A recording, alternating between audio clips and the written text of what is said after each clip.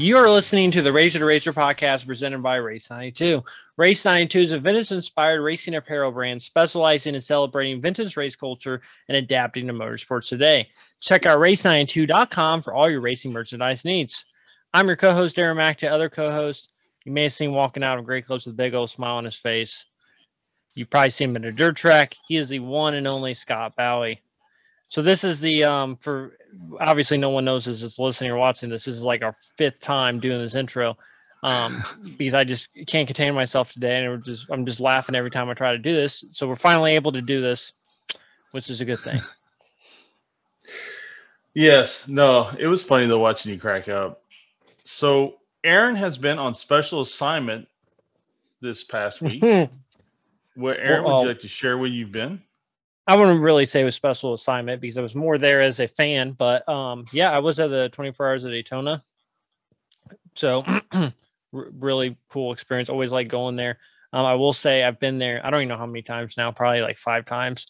And this time was by far the worst weather that they've ever had with me being there. It was raining most of the day, Thursday, a little bit Friday. And then it was just cold yesterday. It was cold on Saturday, just really cold. And we got up early and it was colder there than it is in Indiana. So not good weather at all, but still great. Any day that you can spend Daytona International Speedway definitely is a great day. So no complaints there. I started taking photos as well, and I showed you some of the photos that I took. So that was pretty cool. But yeah, it was, and they're good too. And I don't know if Aaron will end up showing any of those photos or not, but the photos that you sent me were really good. They, I mean, for especially a novice and somebody who's just learning, man, hats off to you. There's a couple that, man, I would definitely frame and put on a wall. So yeah, and so the one car is the Colton Herta Pato Award, Eric Lux, and Dave. I don't know how to say his name. Delvin Dan Francisco. Devlin DeFrancisco. Yeah, I think that's correct. So that was the team. They actually won their class LMP2, I believe. And so I took that picture of that car, and like it's just the colors just really popped with the Ferris wheel. So it was dark out. And I actually posted it on my personal Instagram, and I tagged all the drivers, and that Eric Lux, who's one of the drivers, actually reposted it on his story. So I thought that was pretty cool. Oh, that's awesome. I didn't even know that. No, it's a great photo, man. And it's, man, taking photos is tough. That's hard. Yeah, it took time. That's a hard skill. There's the truly great ones. I mean, they're able to somehow or another tell a story with their photo, which that takes a while to get to, I'm sure. But your stuff looked good, man. Yeah, all of the photos I took like on the first day, none of them are really any good because it takes at least a day to figure out how to do it. You think you got it, but it's just getting the focus right and following with the car and taking pictures and getting the settings right on the camera. That's another big thing. But I think I'm in the right direction now. So I'll be looking forward to doing that in May. Get some pictures of some Indy cars. That what was the start like? Was the start pretty? I mean, it had a big crowd there, right? This year they had a pretty big crowd. Yeah, so and it's pretty crazy. Like even after 24 hours, like the cars are pretty close. I mean, you think about the past few years at the Rolex 24, like the finish, it comes down to cars passing for the lead with just, a few laps left to go. So those guys were banging on each other. Yeah, exactly. So it's amazing how close the cars stay together, and the starts are always really close. And then, they get a little more spread out, but, pit stops and everything, cautions, bunch them back together. But we'll do a little recap of the race. But before we do that, so our guest today is Alex Lloyd, former IndyCar driver, a big standout. And I guess I don't think it was called the Road to Indy back then, but big standout in the latter Series 2 IndyCar. Completely almost swept the entire Indy Lights season. Won the championship. I think won the Freedom 100. Great guy. He was definitely a rising star in IndyCar racing, and he drove in several Indy 500s, and it was just really, really great to get to talk to him. And I knew he would be a good interview, but I think we both would agree that I think he probably is one of the most honest guests we've ever had. I agree, and yeah, that's the fairest assessment there is, and he just flat says talks about his time, being a big time race car driver Yeah. and having no money, doing it basically for free. And he goes into that, and hats off to him because that's a big ego blow to some guys, and I understand why. And but for him to be that honest, it really, that type of honesty makes you makes me a fan of you, Absolutely. and I really walked away from this discussion a big fan of Alex Lloyd. So, Oh, great um, guy. yeah, Big absolutely great guy. Yeah, no, and definitely, we'll definitely have him back on again if he'd come on, because he was great to talk to. I mean, maybe, I know we've talked about we'll definitely do some kind of Indy 500 preview show, but I definitely think he'd be great for that. Yeah, man, and I think he'd be excellent at that. And I just, again, he's just his Yeah, and I honesty. mean, we talked to him for like 2 hours, Yeah, so we really appreciate, all the time that, he gave us. And sure. he's one of these people that, we've talked to some drivers like this who have normal day jobs now, regular 8 to 5 jobs, where, racing is just kind of thing of the past. And I mean, people know, he was joking saying that he doesn't wear the shirt. We need to get him a shirt though that says I drove the Indy 500. All right. But he says I don't wear the shirt. Like, I don't tell people like, hey, I drove the Indy 500, but people are aware of it. Like, he'll bring it up in passing or whatever. But he just has a normal job now, so he don't get to talk about racing. So a lot of these guys like that love to kind of talk about their past and kind of reminisce on it. And I mean, he Well, definitely has a lot, I mean, to be proud of. I mean, he may not have sure. had all the results that he wanted, but once again, he drove in several Indy 500s. I mean, he had tons of success in the series before IndyCar. And I think part of the issue was, there were some things that fell out of line with some of the bigger IndyCar teams that he was kind of in line to drive for, and things didn't really align his way. So that's part of the reason, I think, why, he may not have had the success he wanted. But Yeah, he just, and I always say this, like it's a lot smaller scale for me, right? But to go have a normal job after owning your own business for a long time, or being around something like auto racing, it doesn't sound like it would be tough, but it is tough because you've lived your life a total different way, and that has been your life. Like you woke up in the mornings thinking about it, and you went to bed late at night thinking about it, and it kind of becomes your identity.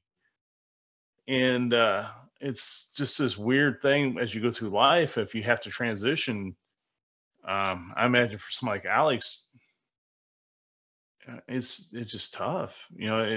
It has to be so hard. yeah, I think Alex just does a really good job just representing, it being a race car driver. And I think it's misinterpreted by a lot of people. When people think race car driver, a lot of people probably think like, oh, wealthy, someone Playboy, who's, you know. playboy, flying on planes, Mhm. like Chris Hemsworth, James Hunt. Chris Hemsworth played James Hunt. You know what I mean? Like Right. James Hunt lifestyle. And that's just not how it is. I mean, he talks literally about being being in the IndyCar race in Las Vegas, which, he's walking around town and people know him and he's almost like the celebrity, and he can't even afford a sandwich.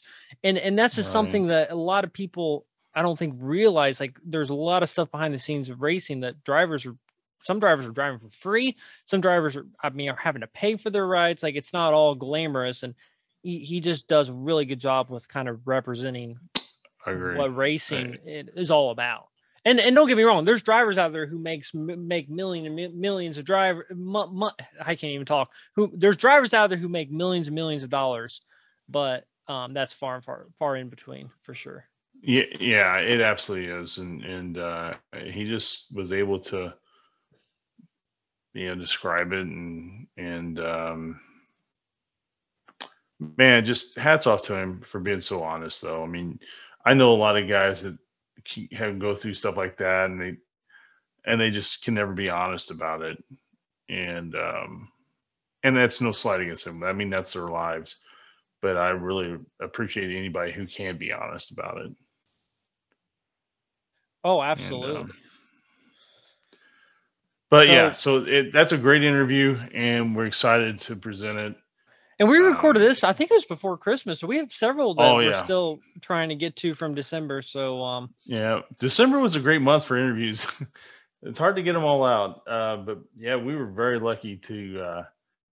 Month of December, man, we got Christmas was definitely in the month of December for us. So and we have, yeah, and we're working on some other interviews coming up that I've told you a couple names. So I made some connections at 24 Hours of Daytona. So really excited about a couple of those. And hopefully they pan out because they'll be pretty good, really good. yeah, and hopefully the other thing we talked about that we hope to do, hopefully March or April, whatever we can get it all edited together, and we kind of have a week of interviews planned, Oh yeah. where we drop a show every day, and but it's a very specific driven set of interviews. So we're very excited about that. We're finalizing the interviews for that now, and man, we just trying to bring different perspectives and different ways of presenting these stories. So, and I've said this many times. Hats off to Aaron, who has to edit everything. He tracks down the people. He did go to Daytona as a fan, but he also was working down there, setting up interviews and getting contacts. So thanks, bud. I really appreciate it. Oh, no problem. And then yeah, we actually recorded it, a pretty big name IndyCar driver last. Oh, it was on Monday. It was right before I left for Daytona. Yep. And I actually got to talk to him at Daytona a little bit, so that was cool. So that one will be really good. And we were joking with him because he joined our Zoom meeting at 2 a.m. 2 days Yeah, it was before. like some crazy time. Yeah, and he says he didn't do it, so somebody joined on behalf of him at some point. But no, good dude. I really enjoyed talking to him. Very Fan funny. favorite for sure. Absolutely. So yeah, so before we get into Alex Lloyd, quick rundown of 24 Hours of Daytona. First off, how much of the race did you actually watch, Scott? I watched probably 7 hours, 8 hours. I can't, man. I just cannot do the overnight. Like, Right. I know, I I know my physically buddy, can't do it. I know my buddy Jacob. I think he did the full because he was down the road at his buddy's house, and they were they his car. I saw his car when I got home today, and I was like, I bet he spent the night there, and they're watching the full 24 hours. That's good though. Good for them, man. Because I know Um, he likes watching the full 24 hours, and yeah, I mean that's rough.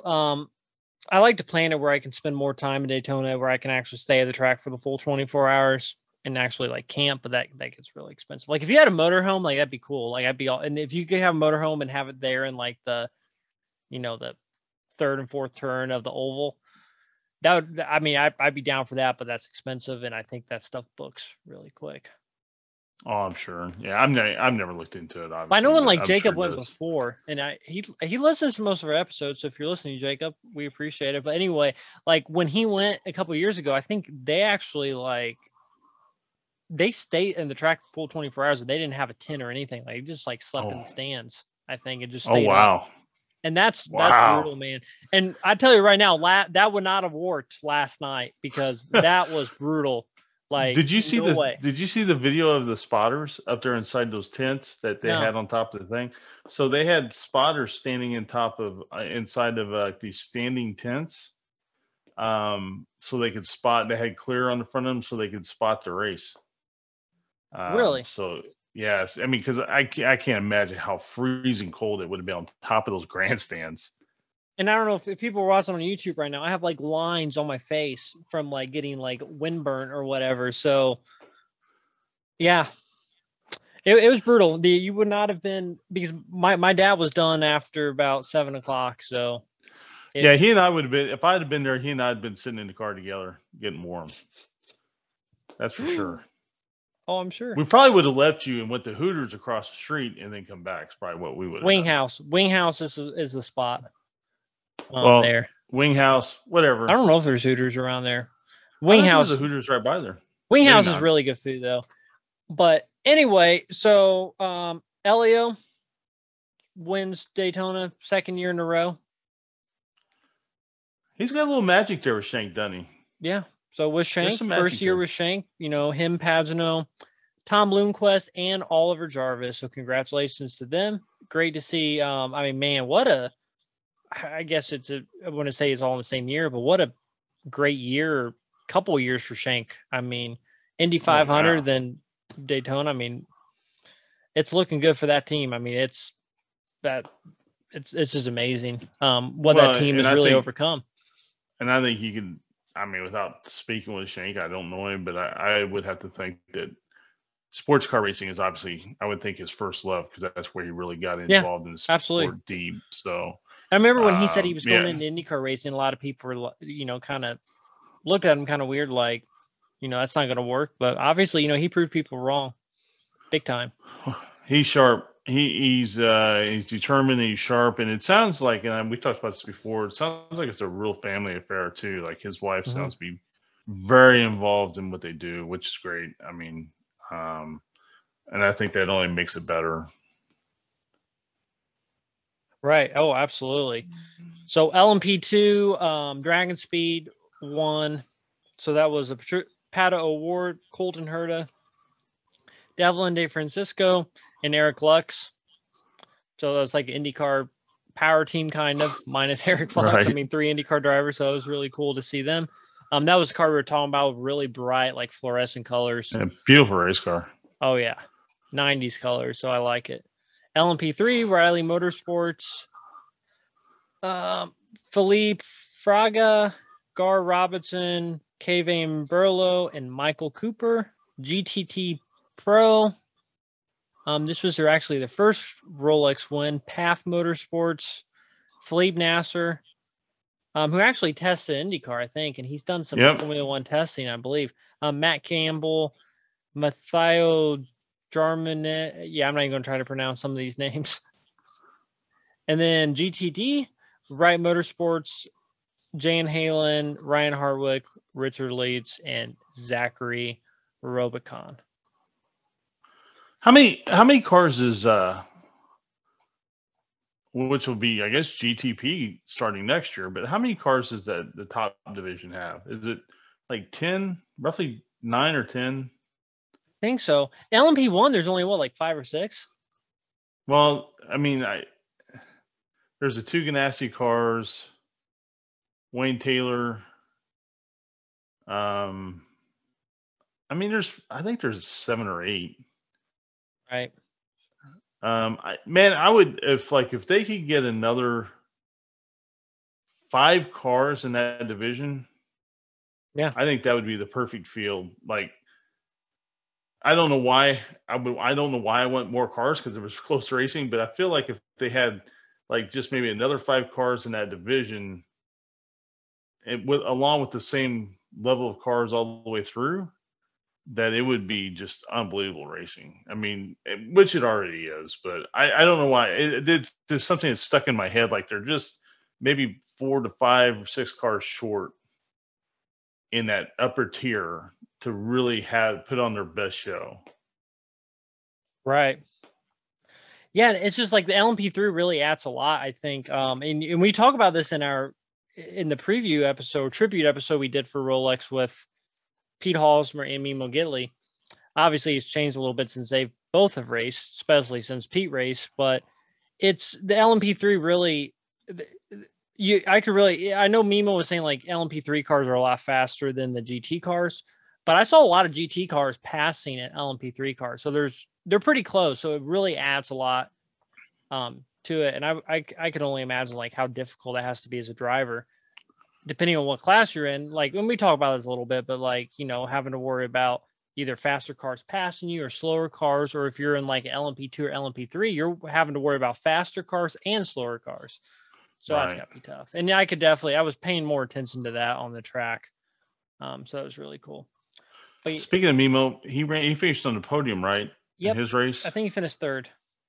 I think so too. So So congratulations to hopefully him. we'll see him. Hopefully this is a stepping stone to get him back into the big cars, and hopefully he'll be in the 24 Hours of Daytona next year at a minimum. Right. He's definitely And proved that he can still be successful speaking of podium or finishes, we competitive. gotta talk about Robert Wickens Yeah, making his return competitive. I mean, he raced a little bit last year, but really back to the upper tier of the sport, or at least heading back to the upper tier of the sport. And he finished on the podium in his race. So congratulations to him. That is, like he said, he wanted to win, but he sure had tears. He was holding back as he was coming as the race was ending. I can't imagine to just work so hard every day to overcome what he's overcome, to oh, get back.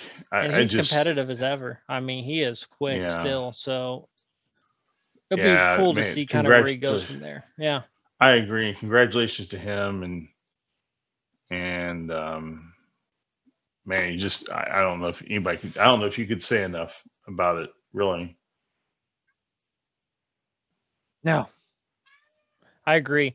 Well, I think we've talked enough. I will say, first off, thanks everyone for listening and watching. If you haven't already, like, subscribe on YouTube, check us out on Apple Podcast, Spotify. We definitely appreciate it. Yeah. Give a shout out. Thank you to everyone who watches and subscribes, um, and I know I've said this many times. I'm a broken record, but thank you so much. And I will give a shout out to one of our partners, racercollect.com. Patrick Patton. I actually saw him this morning after I landed from Daytona at Charlie Brown's. It was cool. That was actually the first time I physically met him in person. I mean, we've met via Zoom before, but physically meeting. So that was cool. It's kind of funny to see him there.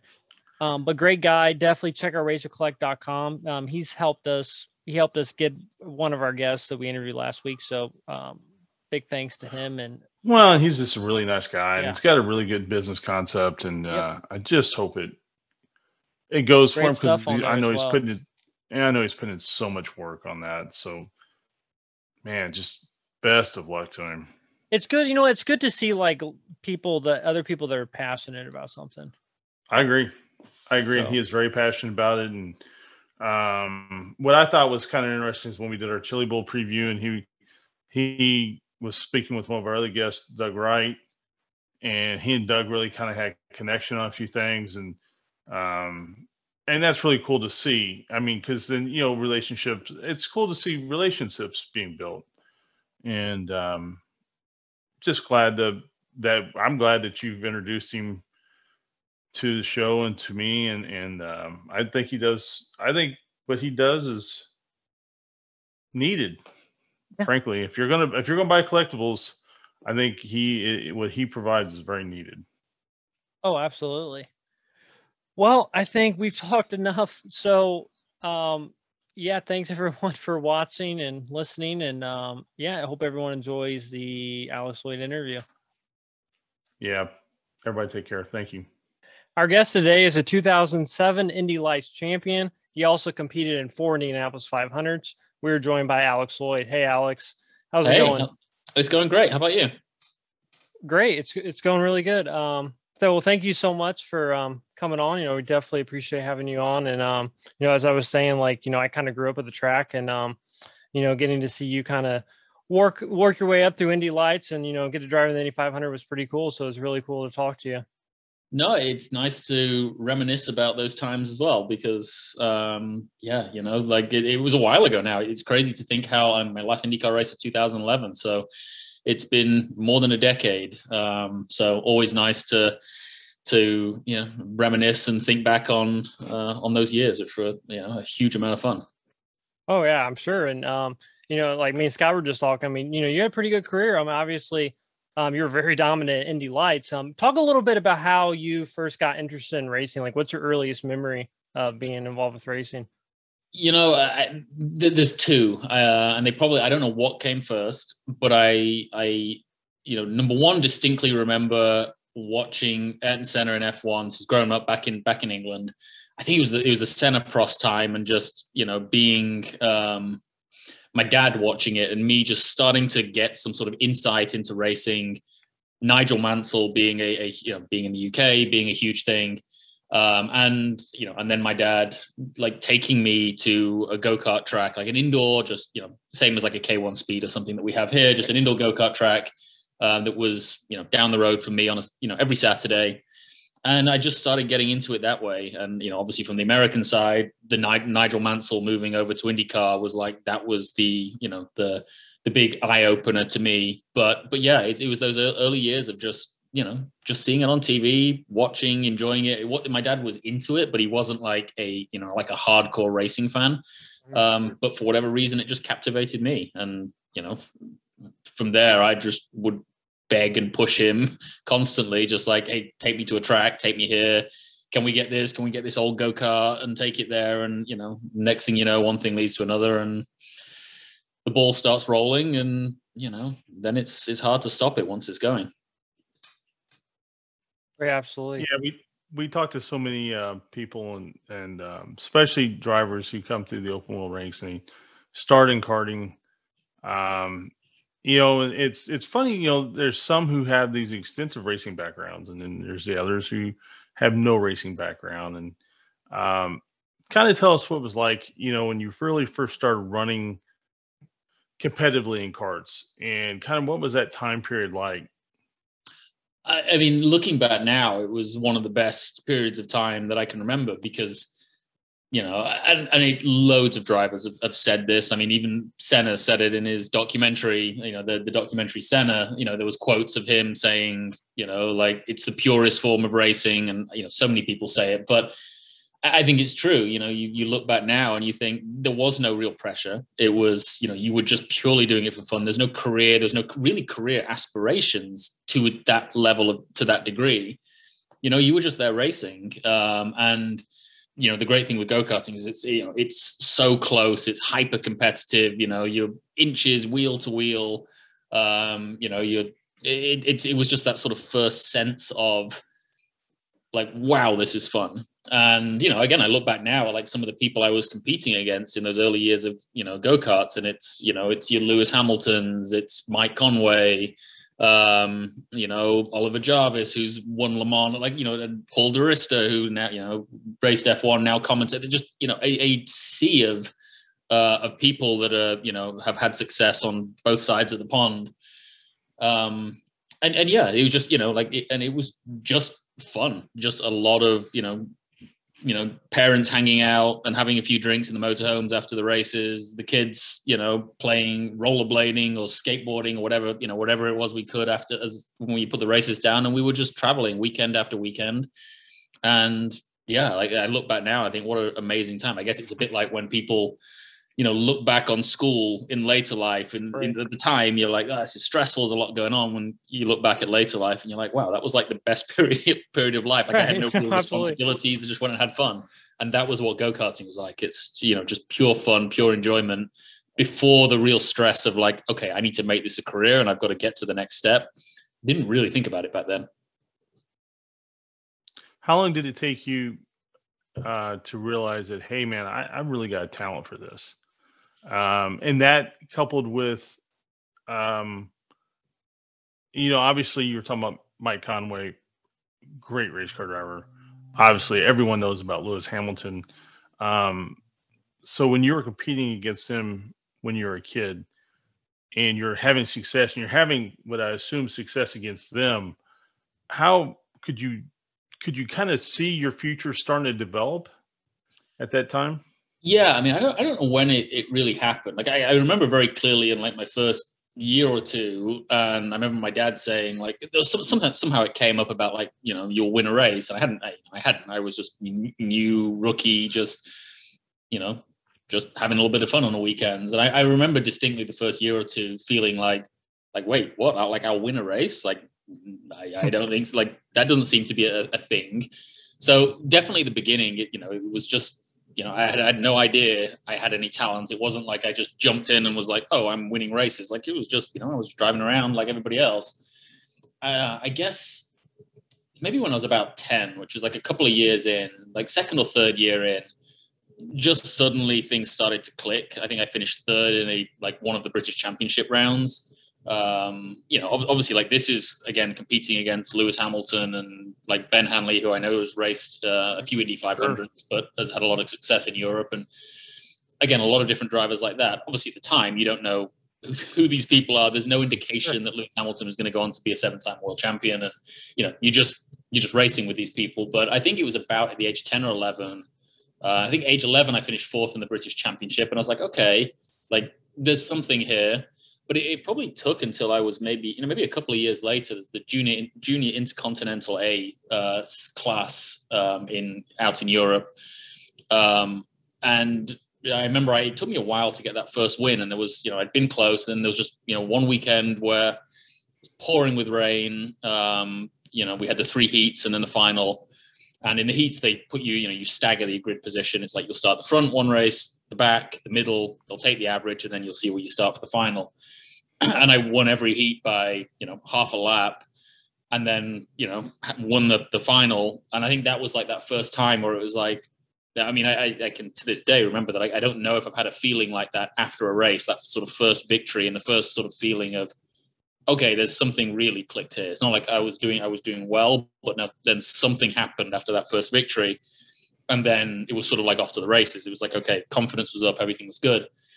So I would say it wasn't too long after that I started having like really serious thoughts that like, okay, this will be my career. Like, I'm going to make it, all the way up. Naively at the time, if I look back, I think it was, it was in a period of time, again, with me, there was Jenson Button in the UK, Dan Weldon. Dan had obviously, come over and was doing great in America. Jenson Button at like a very young age was in Formula One.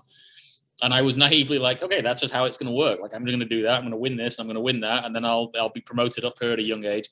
Naturally, it doesn't happen like that at all. You suddenly then the reality hits of how hard it is to try and make it. But yeah, I'd say probably about age 14, 15, my confidence was pretty high at that point that like, okay, there's talent here, and I'll find a way up. At that age, I was just naive to the budget requirements that are needed in racing.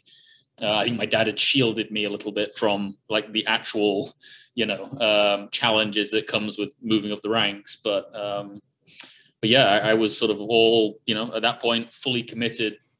That was the only thing on my mind, was my career will be as a driver.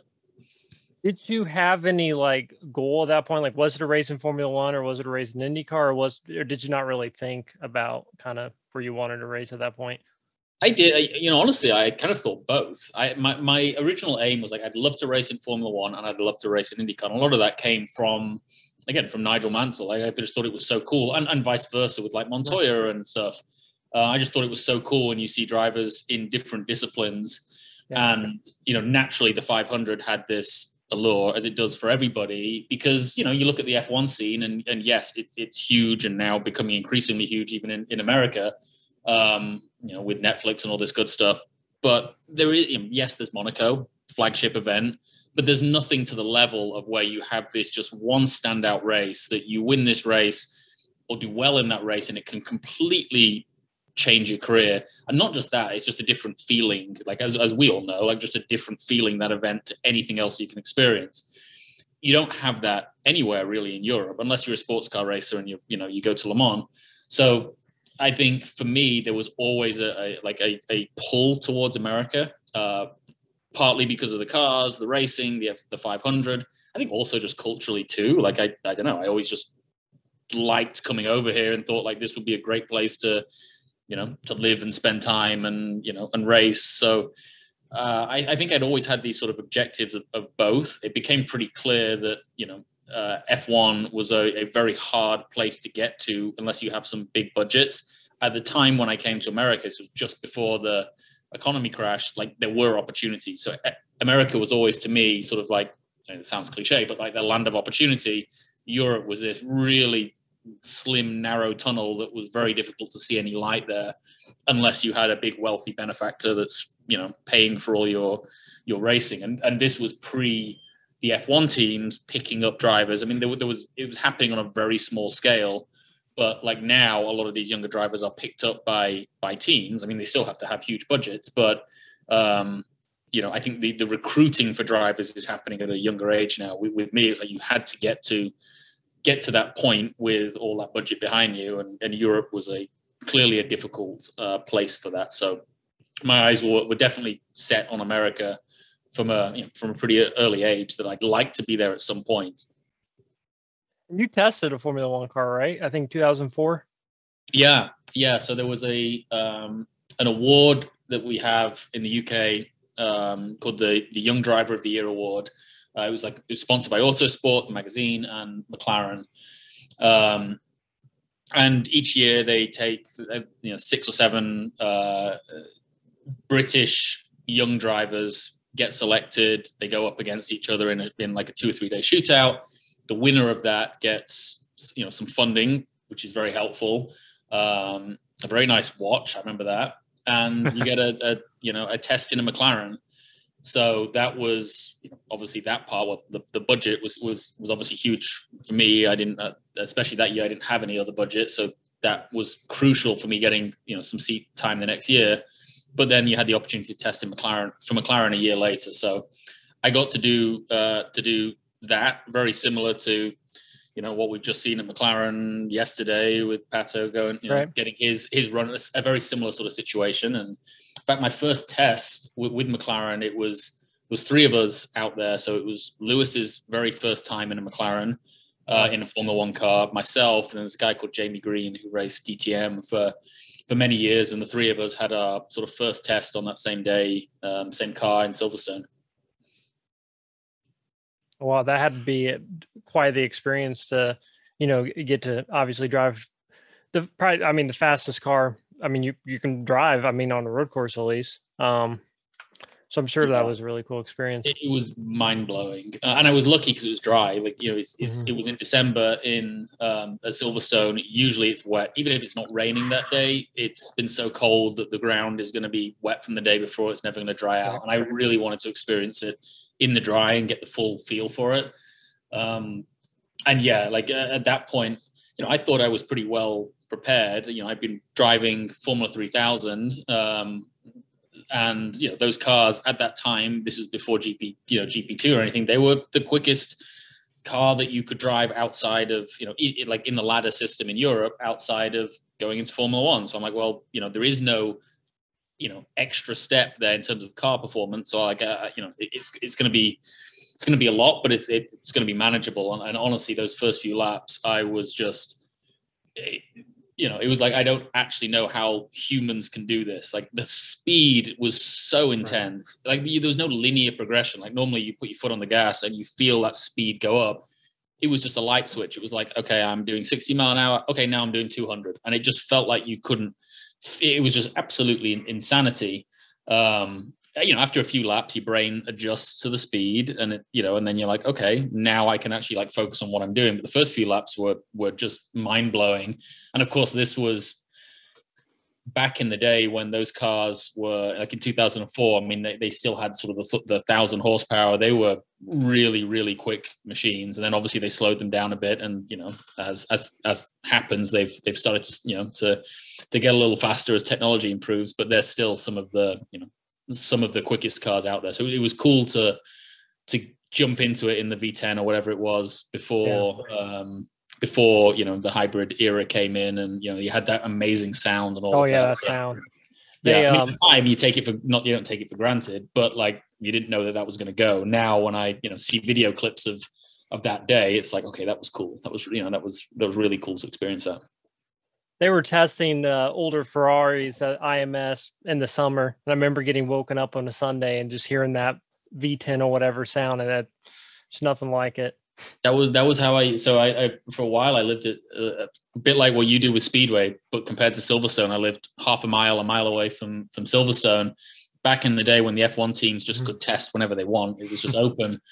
So I was maybe 18, 19 years old, and same thing. You just wake up, you just hear the engines revving, and then the cars would go out, and you'd be like, oh, F1 must be testing today, and you could just drive down there and go take a look. But that's the sound as an alarm clock was, that was pretty special. you know, and I'm sure at that point in your life, you thought, this is where I'm going to be. You know, obviously it's all lining up for me. This is exactly where I'm going to be. Um, Kind of take us through when you started realizing, man, it may not happen for me in Formula One, and I got to start setting my sights somewhere else, which obviously led you to America. Yeah, I think so. I remember it distinctly. So after the year that I won the that Autosport award, I think I finished second in the championship in Formula Renault. It was Lewis won the championship. I was second. I think Mike Conway third or fourth. Anyway, we were in that sort of group. I got that award, got some funding to compete a part year in the European Formula 3000, won some races, had a bit of bad luck with some breakdowns, but won races and got a call from Red Bull saying like, hey, like Dr. Helmut Marko there, like, hey, we might fund you in GP2 next year, the equivalent of Formula 2 now. So at that point, I knew that was like the defining moment, because I'm like, I don't have any funding and I have no real option. And I know I was sort of concerned then, because, you know, Red Bull had a bunch of drivers. They weren't, it was very unsure whether they were going to take anybody else on. That didn't play out. It didn't happen. And I think at that point, I was pretty panicked in terms of, I don't know what I'm going to do. I remember reaching out to a bunch of sports car teams. I was just like, reaching out to, randomly cold emailing folks in the Japanese, like the Formula Nippon class there, like they probably, I don't even know if they could read English. Like I was just trying anything I could to find something. So I was really concerned at that point. I was like, how am I going to take it to the next step? And I don't remember how it happened. I think it was, so there's Roger Bailey on the Indy Lights side of things, or the Pro Series at the time. Somehow I'd got connected to him, and he was like, hey, there are teams out here in the Indy Lights that you should speak to. And, they might not, the budget side might not be an issue. So, why don't I put you in touch with a few people? And I got put in touch with Gary Peterson at AFS, and he was, like, hey, why don't you, if you want to pay for a race, you can come out, I'll put you in the car. You got to pay for it. But if you do well, there might be something that we could do. So that was like the first little glimmer of hope of like, okay, we still had to pay for the race, and we didn't have any, like literally no budget. My dad, everything that he'd poured into racing, it was gone. So our only option was, okay, well, we can refinance the house. We can get out, I think it was like $50,000 or something like that. That was enough to pay for one weekend in St. Petersburg in 2006 with AFS Racing. And yeah, it was a sort of do or die. Like, okay, we'll go there. If it goes well, Gary Peterson says he will fund the rest of the year. So yeah, that was like a full pressure weekend, and it did go well. I think we ended up on the podium. I think I can't remember, we had an issue in race one, but so we had to come from a little bit further back on the grid and ended up on the podium, and was like, okay, I think it was between myself and Rafael Matos, who was like the two quickest people. And that led to a full-time year, which then led into sort of a free drive with Sam Schmidt in the Indy Lights series. So that was like the turning point, because it was, it was looking pretty grim with no funding, like Europe was like, hey, it doesn't matter what you've achieved. If you don't have funding, we cannot put you in a car, which is kind of how it is today, to be honest, over here in America. But at that point, there were still these few people that were like, like Gary was paying for it all himself. And he's like, if you're good and you can win races for me, like, I'll fund this. So it was just the right time, because then obviously the economy crashed and everything sort of changed a little bit since then. But yeah, it gave me that one shot, which worked out. And that led me to 2 great years in Indy Lights, which obviously then was the stepping stone into IndyCar. Yeah. And I mean, obviously the 2007 season, you just absolutely dominated. I mean, you won the first 5 races and you won 3 other races. And actually, at the time I was looking at this, it was a record, and I think it's beaten now by Kyle Kirkwood. But you had the most consecutive wins during the season, which was 5 in a row, and then 8 in a season, which was a record as well. And there was one more. What was the other one? There was another 5 wins in a season, 8. 10 career and most points scored most points scored in a series.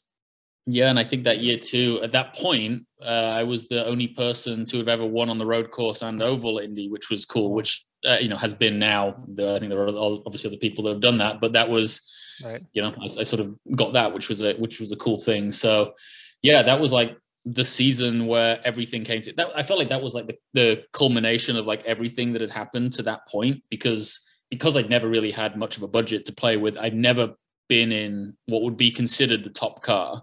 So like in, the year I finished second in Formula Renault, I was in a car that, was not going to, it wasn't the top team. It was a, sort of a decent team, but, you're not with the team that's won the championship X number of years in a row. And, and it was always like, do the best with what I've got. And then, an AFS in the limited year that I did in 2006 in Indy Lights. I mean, I think was it 1 win, 2 wins in that year. I think we did 6 or 8 races, something like that.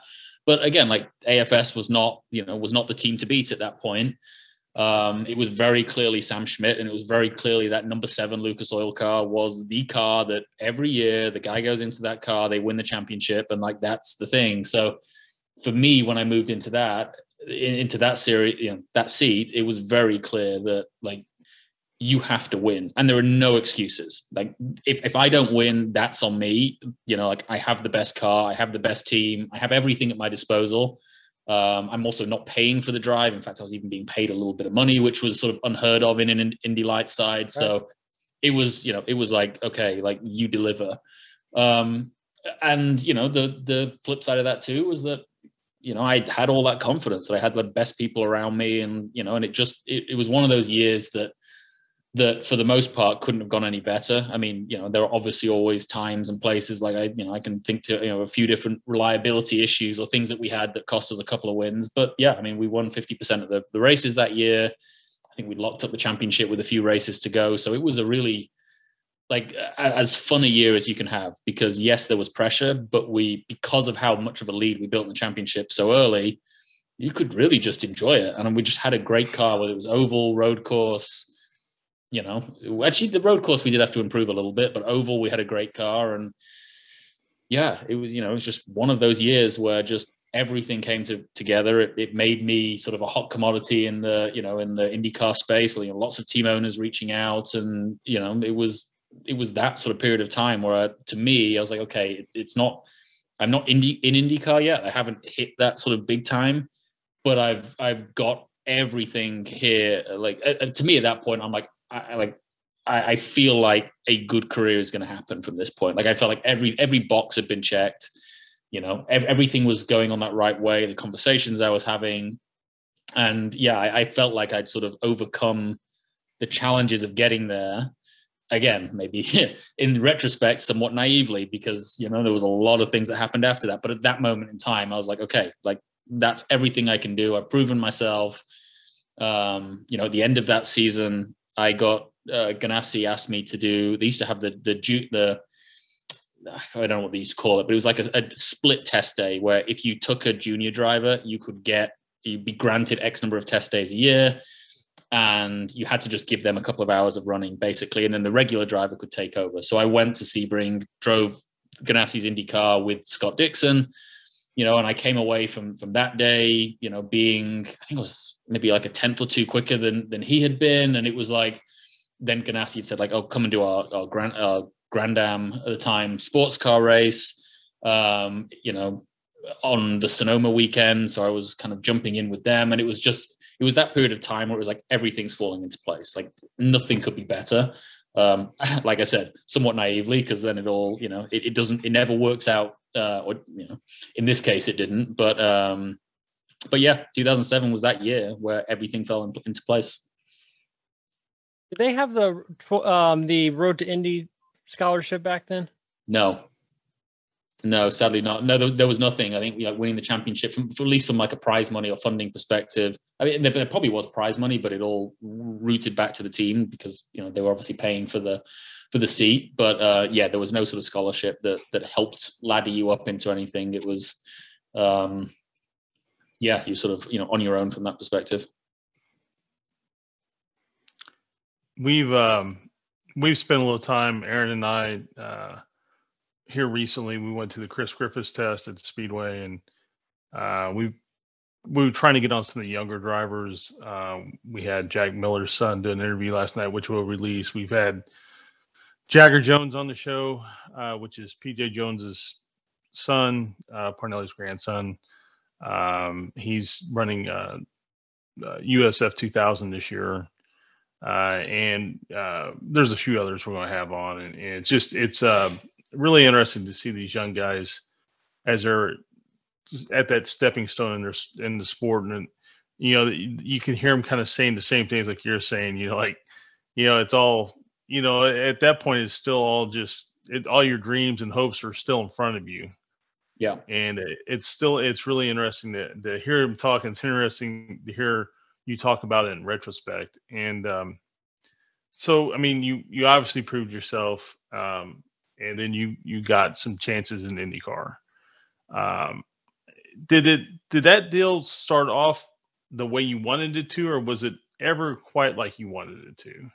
No, so I basically I had a few different opportunities. I think I remember Rahal coming to me. I think it was Jeff Simmons was driving at the time, and like that car was potentially up for grabs. I had John Barnes at Panther had come to me. Maybe it was Vitor's car. I forget who was in that car at the time, but like there was potentially, or maybe it was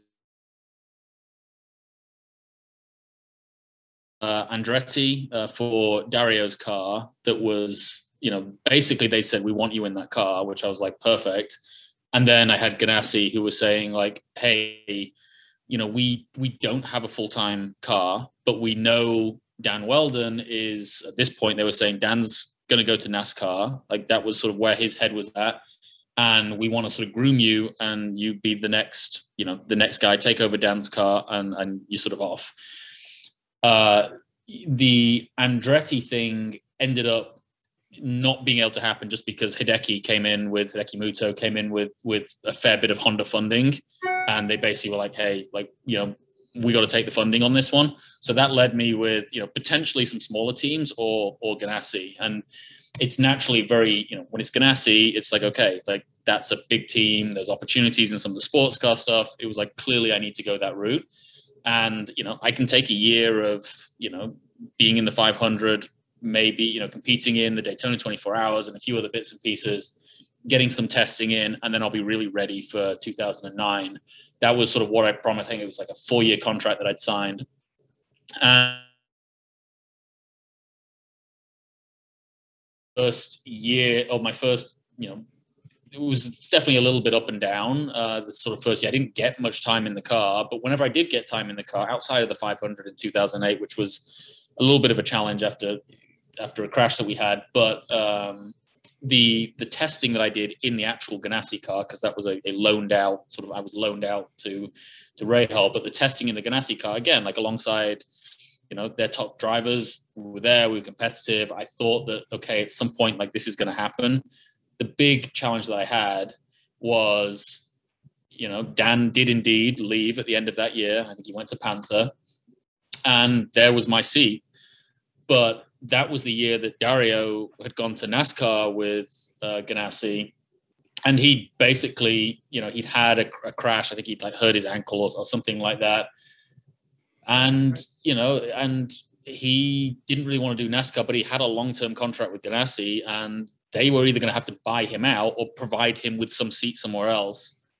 And yeah, really what ended up happening just by pure bad luck is, for me was, Dario was like, okay, I'll, instead of pay me out, I'll come back to IndyCar and I'll jump in, in the target car, which all of a sudden was like, okay, Alex, like this, this was your car. This was sort of your stepping stone into the big leagues, in a championship winning material. We're going to have to try and, like, Dario's now going to come in.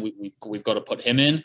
And now we're going to try and figure something out with you, and we're going to try and find some funding. And that was like that first element of things that, this isn't going to be as easy. It hasn't gone to plan. Like that wasn't what I was promised. It wasn't what was supposed to happen. And, but they, the team, I understood it. Like I understood the situation they're in. But it was yeah, it was frustrating. It was challenging. You know, we tried to find some funding. We got some races, obviously, with Her Energy and stuff like that. But that was sort of the beginning of, you know, what was just, to me, just felt like, you know, you had all these sort of perfect cards, you know, handed to you, like you're in this prime situation, and just, you know, external factors of just bad luck, you know, the economy, you know, having a complete crash where sponsors are, you know, teams don't have a whole bunch of funding, you know, at their disposal.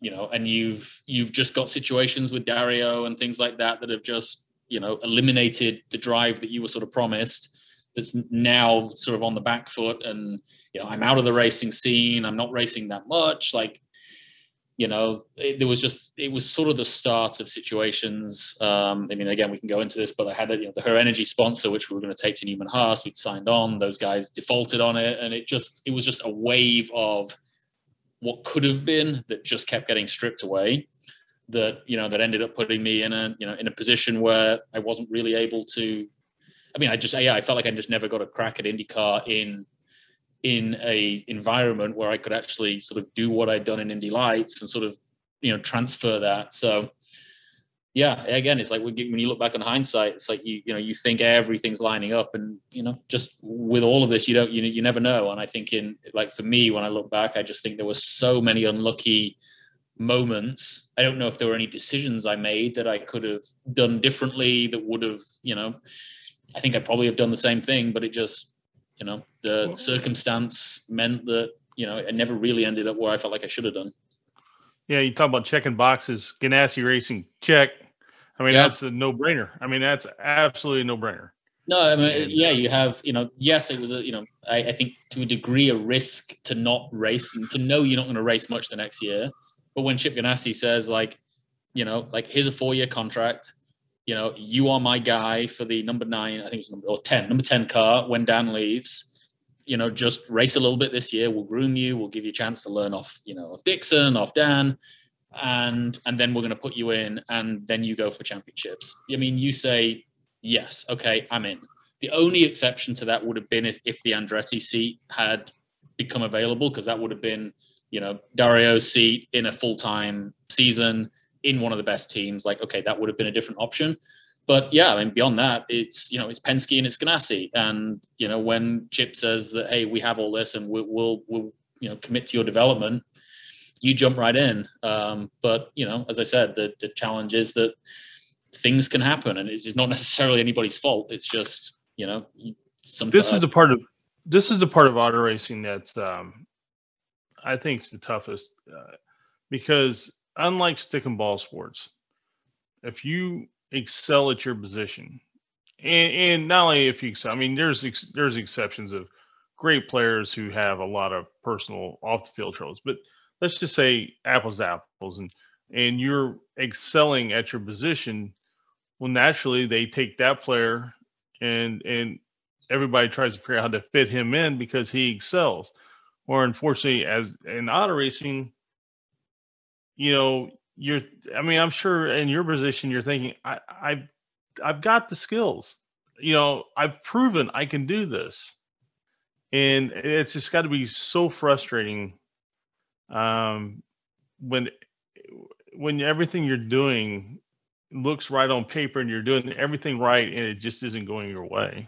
It is. It's one of those sports that, you know, it isn't just down to you. You know, there are other elements in there. There's luck, there's timing, there's financials, but, you know, there's also just equipment, and that's like a big thing. And that was, you know, like for me, it was never more evident than in 2010 when I, you know, managed to, you know, scrounge a last minute deal with Dale Coyne, which, you know, again, sort of on paper could have, you know, could have been a good thing, but again, timing wise, I think, you know, Justin had just left, and the engineer that Justin Wilson had been working with, they'd left.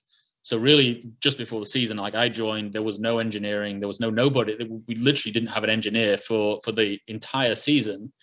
So we were just trying to, like, an assistant engineer was trying to step up, and it was, you know, a situation where on the road courses, at least, we actually did really well on the ovals.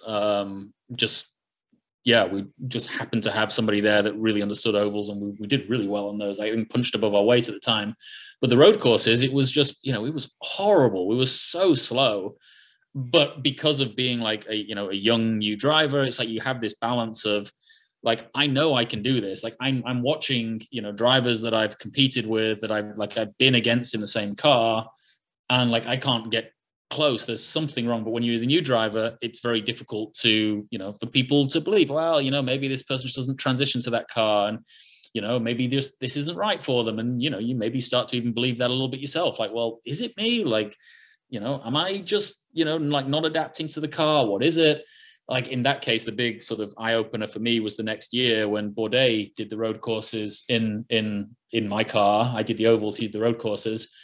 And those first few races, he was in exactly the same position I was, and was like, this is terrible. I mean, we brought in some engineers that year. So like they sort of started raising their game like throughout the year, and into the following years, they sort of invested a little bit more heavily. But again, just like a prime example of, luck not being on your side, that, you just happen to be in the car when there aren't sort of, an engineering team to sort of help develop it. And yeah, like you just feel like your hands are totally tied in that, like, yeah, what can I do to stand out? How can I show that, like, I know I have the talent, but I'm just not in an environment where it's coming across. And then again, like I said, you then deal with self-doubt and things like that. And, it's just a really weird, difficult career. And again, like when things are going right, and if you have the cards line up in your favor, maybe you don't always experience that. But in my case, yeah, there was just a lot of, at least in the IndyCar side, there was a lot of things that didn't go in my favor. And yeah, you experience a lot of those frustrating moments. And I think more than anything after the fact, the last 10 years or so, trying to rationalize that now has actually been a lot harder than in the moment. In the moment, you're like, okay, well, maybe there'll be something else. I'll fight, like this is gonna, it'll all work its way out.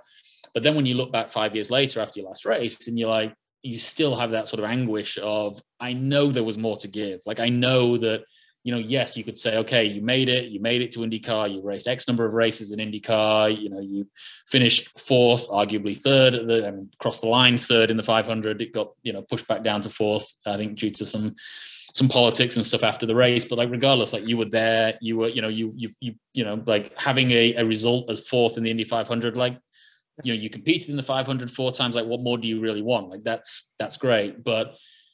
And it is, but you look back of all those sort of moments, and it's you just know that you were able to give more, and you were so close in some of these occasions, like the Ganassi thing, like just a few different things, could have been very different. You look at Dixon driving today, and a lot of these guys that are still there, you're like, just one little thing here or there, and that's the beauty of what ifs in life. And while whether it's racing, other careers, just life in general, like, I mean, we all face that type of thing where you have these sort of crossroads or these little incidents that happen that change the trajectory slightly. So while I'm happy that I got a good run at it and got some good results out of it, you spend 10 years trying to not, eat yourself up inside about all those little moments that, that could have made it very different.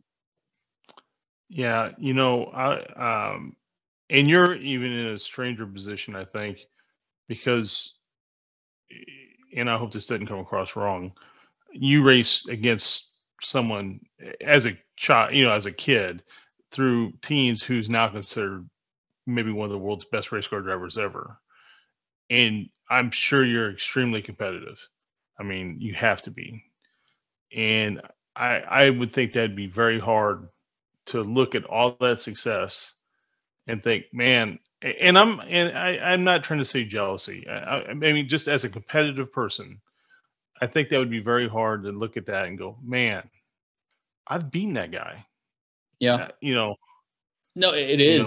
Yeah, Lou, I mean, not so much now, but yeah, there's definitely a period of time where you're like, and not just Lewis, but other folks that have been in F1. Sure. And it's like, I've been their teammates, or I've driven in the same car on the same day, literally same car, side by side, same team. whether it be in testing, and things like that. It's like, I know where I stand against those people. And again, like back to the, to the Ganassi days of like sharing the car with, with their top drivers on the same day, things like that, total same, apples to apples. And you can say, okay, like I know, where where I should be. And like, it's those types of things that make it, they do make it sort of extra challenging when, if you end up in a situation, like I did, where it sort of felt like it ended prematurely. Right. But, again, like it's easy to get, I think that especially those first, and really honestly, like what I think a lot of, like, it really doesn't exist anywhere in terms of like the conversation as like what does happen, whether it's as a driver, when you turn off the lights, whenever that may be, for whatever reason it may be, and then you move on into your regular career. We start to hear a little bit more of like folks in the Olympics or maybe the NFL. You start to hear a little bit of those stories of like former sports people that then moved on, and like just sort of that challenge of, identity. If you grow up in like, that's, for me, since I was age 8, that was my identity. I was Alex Lloyd, the racing driver. And then when that turns off, like, you try and figure out like, well, what do I do now? And you see these other guys that are out there, doing it in Lewis's case at the highest level, earning God knows how much, how many millions of dollars, and being like the most successful driver. And there's a little bit where you say, God, like I know I could have, I could be doing that, but through circumstance, but like that's, again, like anything in life, you can live in those what ifs, which is not a great place to be. Or I can look at it and say, like there was a hell of a run. There was a experienced a Formula One car, experience, finished 5th in the Daytona 24 hours. Yes, it's not a win, but like, hey, we were up there. We were fighting, been up there and fighting in the, in the 500, raced numerous different races against different teammates, and, and ultimately made it to the top level. So it's like, I can always sort of say that, like, okay, you got to, yes, in the top level, it didn't work out quite the way you hoped, but, you were there. You never, there's so many drivers I can think of that deserved a crack at the top level that just never got it through financing running out, or again, just other circumstances. So, I sort of pretty quickly in those first few years managed to, get rid of any of that sort of, I don't know what the feeling is, because it's not a jealousy thing. It's more of just a being down about luck, circumstance. Right. So yeah, like this thing that's tangible, but you can't grab it. Yeah, exactly. Yeah. And for so long, like again, at the end of 2007, I felt like I had my hands on it, and like I felt like I'd already grabbed it. It's like, it's like, cashing in a check that you haven't quite got yet. It's like you're almost mentally in your mind doing that, but it hasn't actually happened. And that was, I think, a little bit, what ended up happening to me is I took my contract for granted, that I'm being told I'm in that car. That's going to happen. And like, brilliant, because when I get in that car, like I've tested that car, like I know I can do the job, like great. The similar thing happened when we signed with Newman Haas. I think we did the last race in 2009 with Newman Haas. We had a really good weekend. I think we qualified 5th, finished 8th. Our race car wasn't amazing, but again, we were, Rahal was in the same team, and we sort of outperformed the other side of the team in qualifying and race. And I thought, okay, great, like Newman Haas, that's a great team. Going from Ganassi to Newman Haas, like we're going to have opportunities. And then that fell through last minute too. So for a while, I did think that like I was grasping onto the trophy, so to speak. And then, then it gets sort of ripped out. And that's, again, like looking back, we talked about before, like in hindsight being that thing where, there's just so many unpredictable things. And that is the challenge with racing. It's also sort of, the beauty of racing, and that like, just again, like I think back to my experiences, just so many different things happen that it sort of very well prepares you for future life, because you deal with all sorts of different adversity. So yeah, like it's just that's the way it all rolls. And what is meant to be is meant to be. I mean, for a number of years, I had to sort of rely on reminding myself of some of the tragic things that happened, and with Dan's accident, and then Justin Wilson, and like, again, who knows what life or fate is, it sort of drives you, like, who knows what would have happened to me if I hadn't, if I had been, you just never know. So right, I've got to that point where it's like, that was what was meant to be. We got out of it what we could, had an amazing career, had a great time doing it, and then move on and figure out the next chapter. Do you keep a lot of your, do you have a lot of your trophies in that to this day, or is that maybe something you just kind of put away? No, I do. I don't actually have much on display. Although I'd like to, but no, I'll bring out some of the pictures. I usually have a couple of helmets up and about here and there. Just it's nice to again, it's been more than 10 years now. It'll be going on 11 years. So it's since the last race. So it's nice to remind yourself of like those times, because it's very easy to forget. Like, in my case, I moved out of Indiana over to California, start working in a real job, doing sat at a desk on a computer all the time, and sort of building a totally different career. And it's very easy to forget all that side of things. And yeah, you don't want to forget it. It's it was an amazing period. So, while maybe for a little bit of time, it's easier just to sort of tuck it away and not think about it. Like, now I'm at that point where, like, I want to, again, like with this conversation, it's really nice just to sort of reminisce about, those old times. And, like, I miss the racing world. At the same point, I remember when I was in it the last few years, and I was thinking, God, it would be amazing to, like, know what my next step in my career is, because how scary it was to think at some point racing is going to end, and I'm going to have no idea what I'm going to do to feed the family and everything like that. So, you also knew that transition was going to happen, and it was, so it's lots of weird mixed emotions of all of it. But yeah, like, I feel like it all happened the way it was supposed to happen. Yeah, I kind of owned race cars with my brother and stuff, like midget sprint car type stuff, and or not sprint cars, but open wheel type stuff. And there is this thing that when you're done, it really is a strange time, even at my level. I never had the success that you guys had, but and you got to remind yourself that you're really 0.01 of everybody who's ever lived, because most people never get the opportunity to even come close to living their dreams. Yeah. And you have to remind yourself of that.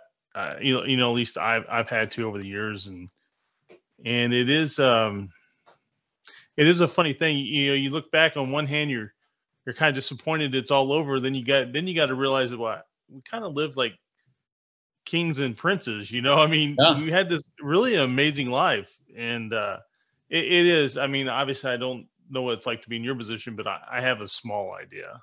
Yeah, no, exactly. I tell you what, one of the most interesting things where it really clicked with me as to, that, like, it's not just me sort of anguishing over the, a career ending and moving into real life, was they had the Brickyard Invitational, at Indy. It was a, FBRA.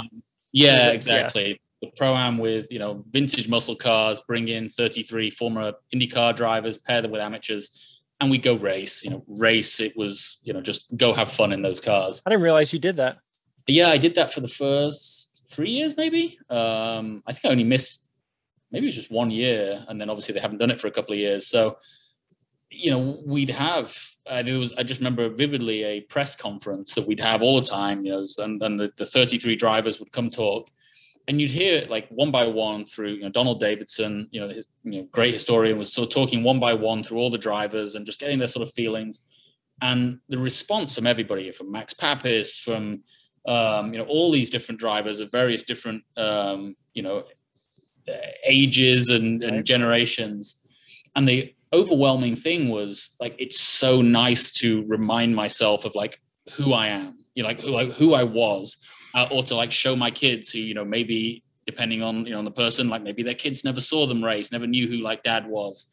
So there was like this amazing, just group of people, again, all sorts of different decades. I wasn't that far removed from racing at the time, but there were some of these folks that have been removed for 20, 30 years. Like Dick Simon and people like that. Yeah, exactly. And everybody talking about like, this is an opportunity for me to just sort of relive who I used to be. And that was the first time to me where I was like, oh, wow, like this is this common theme across all drivers when they stop. And you have like this, again, like this, everything that you've built your whole life around since you were a kid. And then, suddenly it's over. And, in later years, I've realized that that's sort of across sports in general. My girlfriend actually is a two-time Olympian, and she retired in 2016 after the Rio Olympics. And, we both talk about exactly the same types of things of like when that ends. And there's actually a great documentary, it's an HBO one, that The Weight of Gold, and helps is it. And like I started to see like more of that around, and that was like, oh wow, like like that's what it is. Like that's what all these drivers and all these other sports folk are feeling and dealing with. Again, it wasn't something that was really talked about, and I didn't click until, as I said, that Brickyard Invitational, and I realized that, hey, Max Papis is feeling the same way. This person is, that person is, and it's like, oh wow, okay, that makes perfect sense. We've had this. Your personality is sort of, and who you are is intrinsically tied to a sport, and then like disconnecting that is it is definitely a little bit of a challenge. But it's a common thing that every driver has and will face, whether they're massively successful or and have raced at the highest level for decades and decades, or in some cases maybe they never even made it to the highest level, but like it's still that same type of thing, different experience. But at some point the music stops, and you go on with the non-racing side of life. Maybe you can be lucky and you can figure out something within racing and sort of keep that passion going. In my case, it required sort of a full shift away from racing to take those next steps. But it's a strange business. When you look at the number of people that compete in the 500, I mean, it's like 800 people like all time. And so you're probably dealing with maybe 200, 300 people that are alive now. So that's a very small number. I mean, just think about all the kids who grow up to say they're going to race in the Indy 500 someday. So it's definitely a very elite group of people. It is. And it's one of those things that sometimes you have to just pinch yourself about. And I do wish that the Speedway would do a better job at sort of the Indy 500 alumni. Like I know you'll get sort of an opportunity to go and have a ticket to come every year if you want.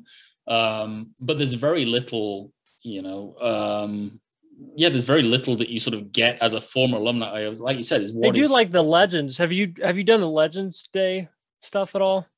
Not too much. I think I did a little, again, like now I'm sort of the other side of the country is a little bit more challenging, but there's right. Yeah, there's little bits here and there. They do like the big autograph session the day before the race, and they bring back a bunch of the old drivers. Yeah, I think it's maybe a little bit selective as to who they who brings back, or I'm not really sure. I know it was not something that I had sort of really been involved in, and maybe I would be now. I think actually they probably have my wrong mailing address on file. In fact, I know they do. So who knows? Maybe I'm saying all this and they're sending me all this information, all this stuff, and I'm just like, hey, I mean, they had some pretty random drivers. I don't think that. Yeah.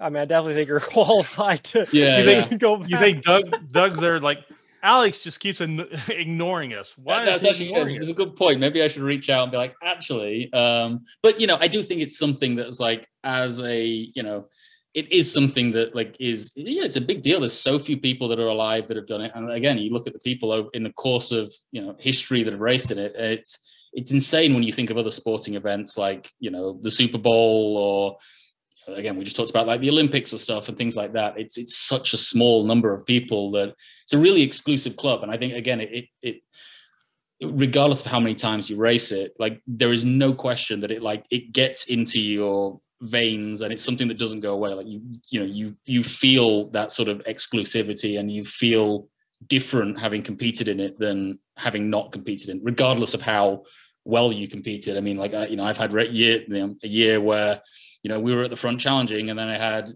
a year, the very following year, where it was like bumping into the field by last minute as the bell's going off, and it was a crazy bump day experience.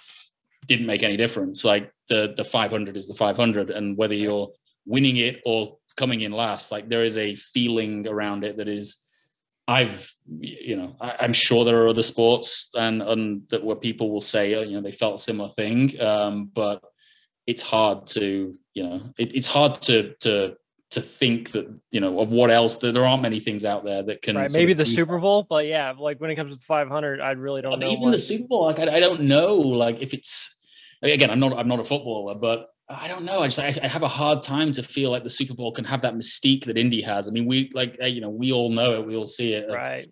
Driving through those tunnels, there's something that gives you those sort of goosebumps. I think Le Mans is probably a similar thing for a lot of sports car drivers. That there's maybe something there, but Indy is just it's weird. It's like an environment that is very, very hard to put into words. And yeah, so like it is one of those things that stays with you regardless of just how, and not just the drivers, but like the people that work in it, that are like, it's across the board. It just has something about it that is like indescribable and not like anything else that I can really think of. What is that first 500 race like? I mean, your first year in the race. I mean, what is that like on race morning? I mean, I'm sure a lot of butterflies, or I mean, when does it actually feel like a normal race? I mean, every driver's like, oh, you just treat it as a normal race. It's just another day in the office. It isn't. It just isn't. You try and trick yourself mentally to think that, because you have to, because otherwise it's just very easy to get overwhelmed by the whole experience. But I mean, like the whole, especially my first time, it was 3 weeks of Indy. It wasn't, the condensed schedule that it is now. And, you're just nervous and stressed for weeks and weeks on end, it feels like. And it's like, you just, you're constantly having this sort of weight on you.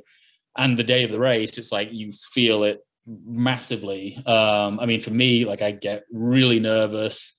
I wouldn't sleep the night before. I'd have to really fight to get any sort of food inside me. And you're just constantly trying to convince yourself it's just another day. It's just another race. Like, this is it's just like it was at any other weekend. In some ways, again, one of the hindsight looking back, I wish I'd spent more time soaking it in and being like, this is freaking cool. Like, I mean, yes, I was thinking it in the back of my mind, but you're always trying to block it off, and you're trying to be, play it cool to yourself. Where in reality, all you want to do is be like this is just madness. Like look at where I am right now, and look at this, and like just really soak in and enjoy that whole experience. Because yeah, you like, in the moment you tend to think of it as, again, it's a pressure environment. You've got to deliver, you've got to perform. Like, your next season's maybe hanging on it. There's potential prize money at play, and all these different things that make it a very, very stressful experience. I wish in a way I'd spent more time just pulling back some of those pressures and just enjoying the experience. But I mean, maybe that's part of it as well, is like just that level of pressure is again, just something that is hard to explain. And again, with, unlike a lot of racing series with Indy, with the speeds, with the, with knowing what can happen when it goes wrong, even just a small crash at Indy, like it hurts. And that anything that happens there is, the risks are high. That brings another level to it. Like, again, just the adrenaline, and the race is so long that, that adrenaline is so high for so long. Like I've never felt tiredness like I have after Indy, and it's not a physical tiredness. It's just a absolute mental just shutdown from 3 weeks at that point, 2 weeks, I think, in the last 2 years, but just all those endless weeks of preparation and being ready for it. Then this sort of stressful race where you are mentally on it for, 3.5, 4 hours. And then when it ends, it's just, I mean, I remember people saying, oh, we've got this party or whatever it is, like after the race, like, I could barely move. It's like I can't even think about going out and partying. Like I want to, but like I just need to just go chill, relax, like just mental, just shut down. And I think that's just all this part of Indy, of just like how big it is, that you try and shut it out as much as you can and think of it as another race, but it isn't. Like, it affects you massively. It's just, again, one of the reasons why it's so cool. You talked about coming underneath the tunnel off 16th Street, and every guest we've had on here that we've talked to about, be it Paul Page or Mark Janes, who's in, announcer now, or other drivers, we've all talked about driving around those tunnels, and then once you pull up and you see the museum, the world's different. Whatever happens on the other side of that tunnel is much different than what happens on that side of the tunnel. Yeah. And you can feel it. It is, and we've talked about, like I said, with other guests, there is something in the air inside that place, and I don't know what it is, and I think it obviously means something different to everybody. For you, it's one thing. For me, it's has a lot to do with my family, and for Aaron, it's going to be something else. And it's so funny how we, ever since we started doing this show, the people we've talked to about that, that's something we all share that same feeling for whatever reason. And it doesn't have to be somebody who's competed, or is so in touch with it. It could be just this family that goes and does this one thing one time a year, and it means so much to them as well. There's something just different about it, and I've never been able to explain it.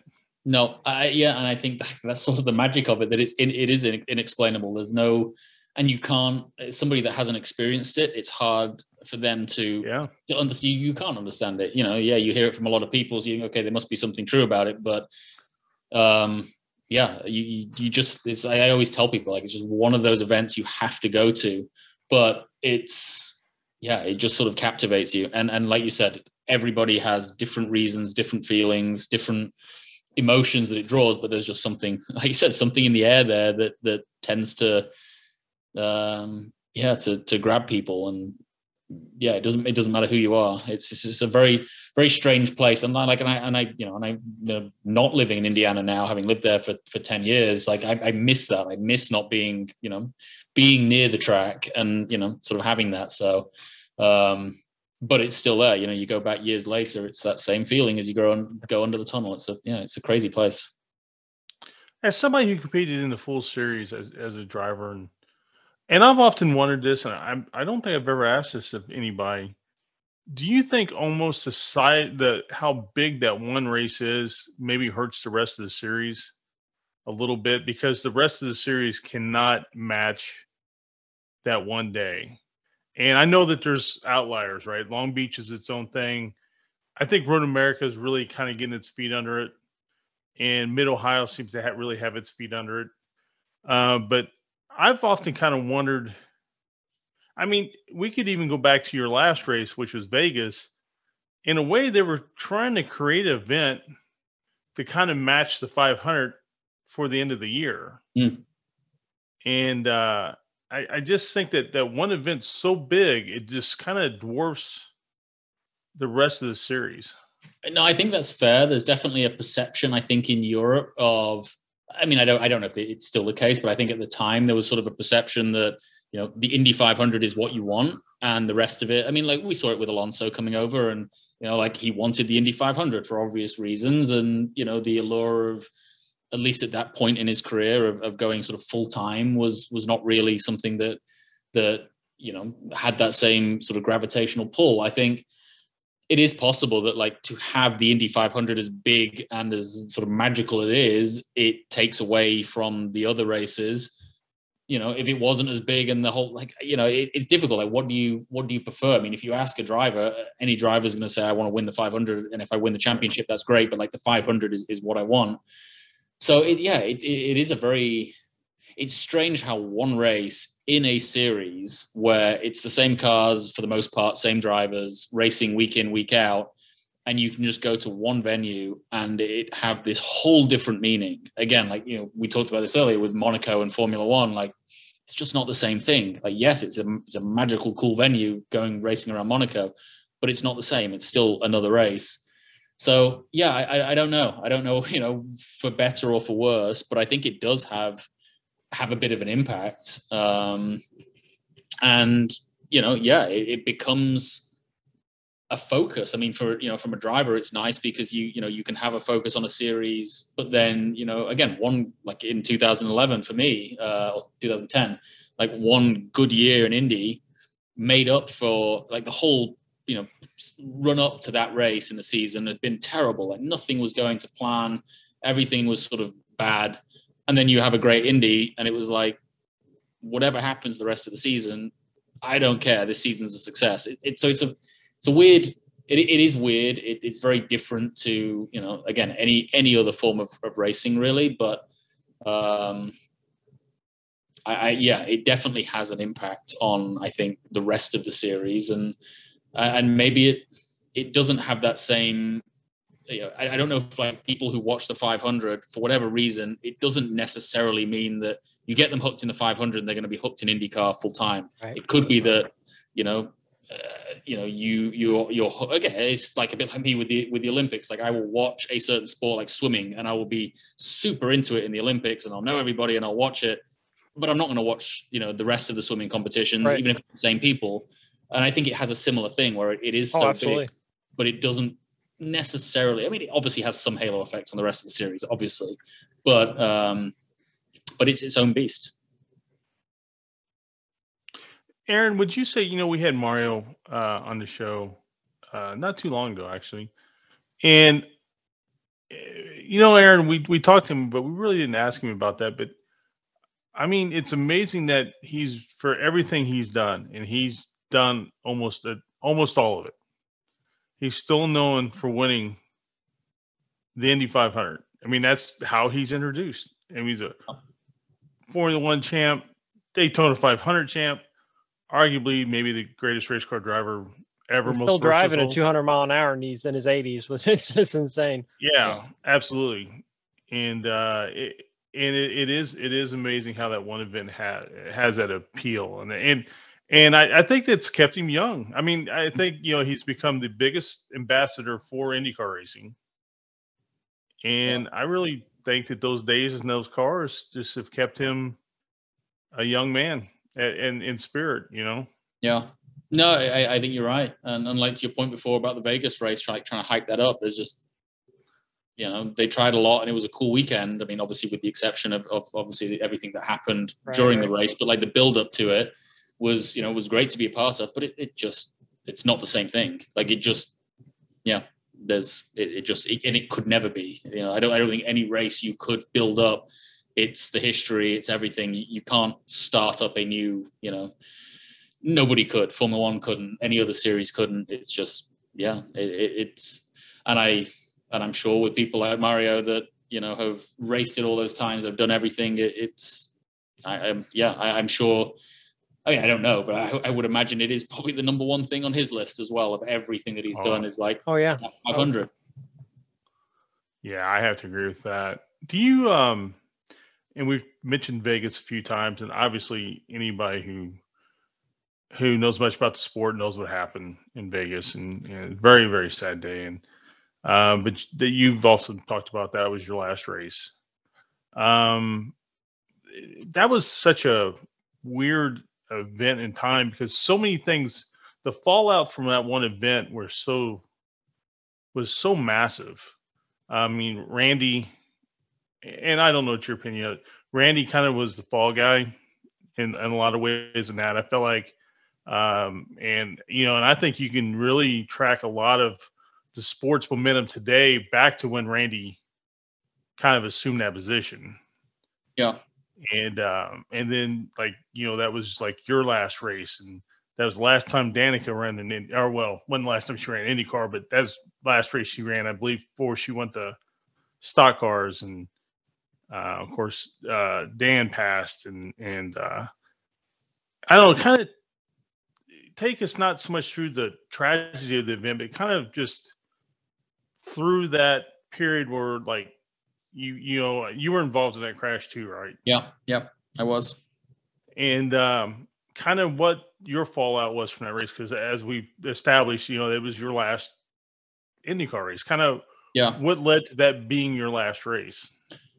Well, I think number one, I knew that I needed to find some form of funding. I had a couple of options of teams that were like, yes, like Sam Schmidt was one that had a really good deal for me on the table if I could find just a little bit of funding, and then they had other sponsors that would fund the rest. And I worked hard over the end of the winter. And I thought I had a sponsor lined up. It fell through last minute, and then that was sort of like, okay, at this point, especially with me, like I had kids, I had to put food on the table. I couldn't just say, okay, I'm just going to go bunk up and live on the couch of a mechanic or whatever, and I'll wait it out and see if I can get something back in. I had to make a bit of a switch.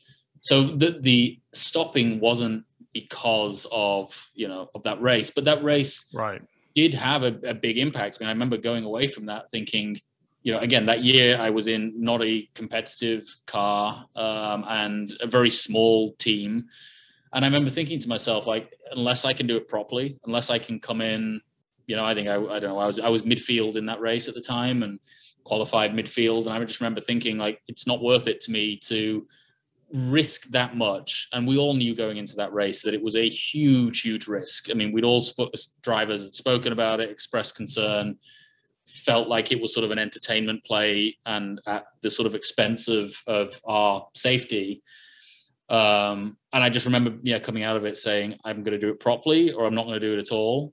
That's not to say if I'd have had an offer from a small team or whatever that actually I would have just said, you know what, actually I want to be in it.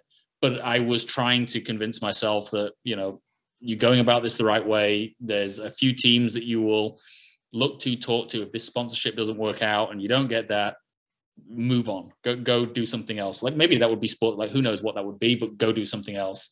And yeah, it was just, I think it was definitely sort of a life-changing weekend, I think, for probably everybody involved. And there's a sort of bond, I think, between drivers that experienced that weekend and experienced the sort of that moment between, the accident and leaving the racetrack, of just how those events unfolded, like when we found out what we did, because the race at that point was still technically on, like, how do we finish this weekend? What do we do?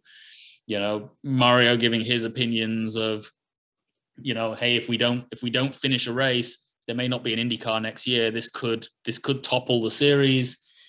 Talking about staging a race of like, well, we'll go and drive, but we won't actually be racing each other, even though people were emotional. And then, I mean, it really actually, on all credit to Randy, he came up and was like, no, we have a parade and we call this. But it was, like all of those just sort of emotions that were going on and just in a room between, however many of those there were, was it 33 drivers that race? Something like, I think it was 33. Like and, just a handful of officials. And, it was just one of those situations that, like, I've never experienced anything like it before or after. And yeah, it was just a complete monumental shift in, like, again, like you talk about learning things about yourself as a person and just experiencing all sorts of different emotions. And, obviously knowing Dan well and knowing Dan's family and all those things, like it was a horrible, horrible sort of period, but sort of, again, eye-opening to me of, I need to do this right. Like the situation that I'm in of, racing a car that at this point isn't competitive is not that entertaining to me. Like I want to be winning races. I don't want to be making up the numbers. And Vegas was a clear indication of like what's the point in coming here to finish midfield? Like either I get there where I can go and win, or I can run up front and I can sort of compete to the level that I feel like I'm capable of, or call it quits and go find something else to do. Because, risking everything just to be a part of the show, like the Indy 500, we talked about that. It's different. Like you just want to be a part. Like there is an element of just being a part of the show means something. Outside of that, in any other race, being a part of the show didn't mean anything. Being a part of the show, like you were there to win. Indy was that only exception where, again, the magic of Indy, whatever it is, being part of it meant something. So yeah, I was just very clear afterwards that I need to find an opportunity to be competitive, or or maybe this isn't, maybe it's time to look elsewhere. As I said, I didn't have any sort of real options that came about after that. And if there was from a smaller team, being honest, I probably would have revoked my thoughts, and gone and done it, just because, hey, it's a race car, and but yeah, it was definitely a big transition point for me, and I wish it wasn't my last race. Like, I wish it wasn't in those circumstances, but as I said, there's a lot of things that happened that weekend, a year or two later with Justin, and you never know what was going to happen. So for me, it was just, it didn't feel like that sort of feeling of I would do anything for that not to be my last race. The fact that it was just is fine with me. It was just a really difficult weekend and a bonding weekend with just the people that were sort of involved. That, like, I know there are only 32 other people like in the world that experienced what those of us on track experienced that day, and it's an experience that is very, very unique. And I think, like, tragic events in general, when you have a group of people that are involved in some very tragic event, like, it does form some sort of bond and some sort of thing that other people can't understand. So, or unless you were in it, you can't really explain that. So yeah, it was one of those weekends. And it's weird because I always hear, like, older people talk about, people like Scott's age, sorry, Scott, but people like, talk about like big events in history, like landing on the moon or whatever. They would say, like, I remember exactly where I was when I heard that. For me, the one event is that race. Like, I remember exactly where I was when that happened, because Dan was, kind of like a role model for me. He was someone I always, really kind of looked up to, and I was a huge fan. And I just remember, really devastated me. And I mean, I can tell exactly where I was, and I was in Chicago. And I remember the next day, actually, ironically, we were in like Nordstrom's or something and have the TV on. It was like CNN, and you were on there. I think it was CNN. But they were interviewing you. Some stuff with CNN, yeah. Yeah. I think. Yeah, it was. And again, it's like, because I think I don't know why we were locked in Vegas for so long, but it felt like we were in Vegas for at least a couple of days or so after the race. I don't remember why we couldn't have just gone home. Like, that would have seemed like the logical thing to do. But I didn't realize I just remember being in Vegas in the hotel room, and just phone ringing off the hook, emails everywhere, just like, because it just blew up to, not just US media, but, like, especially in like the UK, global, but in the UK was huge too. Just, given obviously Dan's nationality, and it, you were just being bombarded with media to a level that, never experienced before.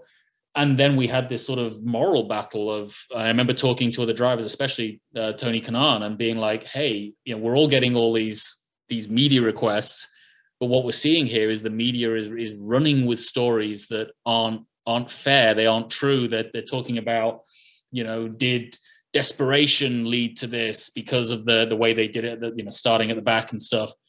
And there was sort of a decision of like, hey, those of us that feel like we are capable of going and talking about this, we need to try and change the narrative so that it's not about this, like, say it for what it is, that this was just the perfect storm of like just pure unlucky, and talk about like Dan as the person that like he was and the family man that he is, and like tell the real story and not let some of the tabloids start going out of control with this. So yeah, CNN was one of them, and there was a few others too, where it became this sort of media circus, but of something that it felt like, we need to do. But again, it was this moral battle. I remember there was a lot of controversy within the drivers of one driver that went on TV with their sponsor shirt on. And it was like, well, wait a minute, like and that driver didn't even think about it at the time. It was like, it just didn't even cross the mind. You're so used to doing it. But there was all this sort of moral battle of like, we don't want to say anything. We don't want to be seen as trying to profit from media, because that was wrong. But at the same point, we need Dan's story to be told and not let people, come up with these wild accusations as to what happened during the weekend. So it was just this like awful time. And like you said, I think everybody, you know, in the racing world would know where they were at that moment. It was just like that. Again, another one of those sort of experience, like a life-changing experience in unlike Indy, in that positive way, in just a negative way, and just a sort of, I guess, a learning way. But yeah, just like again, an experience that I've never experienced, and I hope to never experience anything like it again.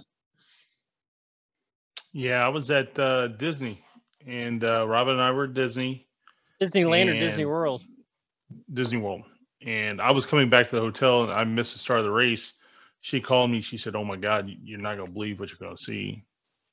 And I was parking the car, and I went upstairs, and I watched those replays, and I was just stunned at what I'd seen. And it was, I've been around a lot of auto racing in my life, and it was like nothing I'd ever seen in my life. And yeah, I'll never forget that day. It was just, and like I was texting back and forth with some people, and I said, "Man, this don't look good. This looks really, really bad." For Dan, and obviously, unfortunately, that was true. And yeah, and it was terrible. And another day kind of goes along with that, but it had a different result. At least for me, is when Dixon crashed at the Speedway a few years ago, and Yeah. And that happened right in front of me. I like sitting in those stands right there on the inside because it's easy in, easy out, and he caught that, the catch fence. What was a few hundred feet from me, and I mean, I felt like I was watching that thing in slow motion, and it was just, just a grinding crash. Yeah, And no, I remember that. I remember that one well. That was insane. That he was okay. Like again, you just have that sinking feeling. Sitting there watching it in person, no way I thought the outcome was going to be what it was. Just and that's, thankfully it was, though. But we've kind of talked about, we've kind of alluded to it a little bit, and you're a normal working Joe these days, and living as fairly normal as life as any of us can. What do you do these days? Well, so I made it. So right now, it seems like a very big transition. Like I sort of lead a content brand and SEO sort of part of an organization that is basically a technology real estate company called Knock, that is trying to revolutionize the way and make buying a home simpler. It's like basically doing marketing, and that seems very different from obviously what I was doing. There was a progression to that. So, like after racing, I actually started writing and doing some media stuff about cars, and I was sort of doing test drives of various different really supercars and things like that. And go try that sprint car. Me and Scott were just talking about that sprint car video at Ventura Speedway. Ventura, yeah. So I did stuff like that, and was just really trying to leverage the the sort of the racing side of things and my driving to go drive some cool things and make cool videos and write articles. And I did that for a number of years. And that sort of led me, I basically, was realizing that, like, as fun as that was, and that was a great way to transition out of racing, because, having a career as a race car driver, like, it is the most fun you can have. Like, we are spoiling ourselves because, we're just driving fast cars, and then you come home and you're talking to your engineers and what have you, but you don't really have a whole lot to do other than train, some sponsor engagements maybe, and then you go into your next race, and it's a great existence. So going into a world where I'm just driving fast cars and doing drifts and putting it on camera, like, that was great. But I pretty quickly realized that just from a career perspective, it's fun, but there's a little bit of a glass ceiling there, and I wanted to sort of move beyond that, which meant going into sort of corporate, basically taking my driving and car and writing media experience and bringing that into a company, which that company was a company that used to buy and that would basically try and revolutionize buying and selling. Actually, Carvana's equivalent. It was Carvana's main rival at the time. So I could jump into that and they would be like, oh, cool. We've got like the race car driver on staff. That's cool. We'll have some great content from him and things like that.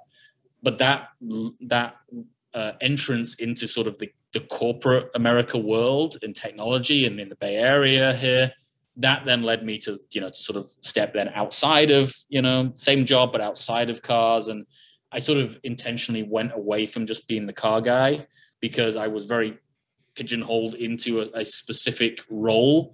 And I wanted to try and broaden that to where, I could work for any company. And like, no matter what happens in life, if, COVID happens, which we didn't know about, and they lay off people, that like, I have places to go versus just being, like a car guy, a very specific role.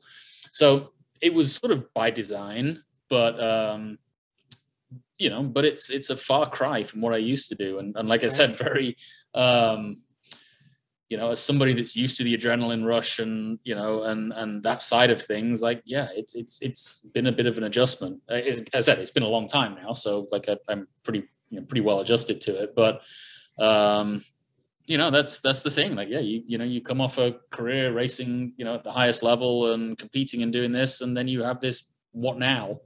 And in my case, yeah, like, you could, maybe carry on doing something in racing to a degree. But in my case, I'm like, I want to start and try and build a successful career outside of racing that has the longevity that I can, do what I want to do for something, just a whole new career. So yeah, it was basically rip up the playbook, start from scratch, leverage what I could from racing and, try and bring something to help me sort of, get where I want to be a little bit quicker. But yeah, it's a whole 180 degree switch from anything that I'd done growing up. And I never would have expected it.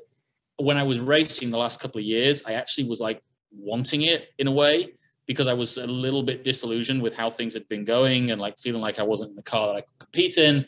And I remember thinking to be candid, like not really earning any money at that point, like, barely enough money to live, just like, money here and there, just, the life of a race car driver without sponsors that isn't in a big team, you're just scrounging for what you can. And I remember thinking of the day, like, God, if I could be in like a well-paid job, like health insurance, all these sort of benefits and stuff like that, like that sounds amazing. Cause like, I'm terrified about what happens when I don't have a racing career and I have, and I got to try and figure life out. So, now I'm in that. I'm like, God, I wish, I miss being back in the race car, but it's, the grass is always greener to a degree. And like I said, like inevitably as a sports person, there's going to be a finite time where career ends, whether that's age 20, 25, 30, 40, like whatever age it is, unless you're very, very lucky and you've made a ton of money over the years in your sport and you can just turn off and go retire on a beach. For most people, yeah, you got to go figure out what's next. And that's, if anything, in fact, it is without question the most challenging part of all of us.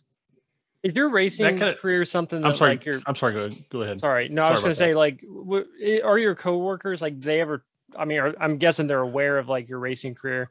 But we've talked to guys where their families don't know much about the racing career. Like they've kind of like just kind of put that behind them. So would you say like your coworkers and stuff are kind of aware of your racing career and, maybe talk about it? Or to a degree, yeah. I have, there's a few people that, there's a guy at my old job that lives in right by the Speedway.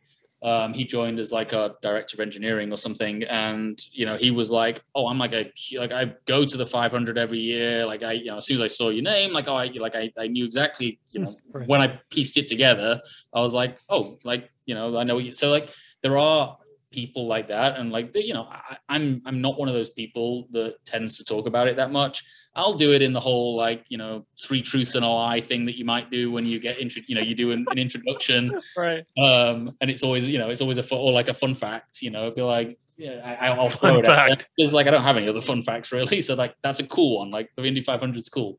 So I'll always throw that out there. So usually people know. People probably think that's a lie, right? Do people exactly. Actually, yeah. Exactly. Like, nah, that's not right. But yeah, I think most people know.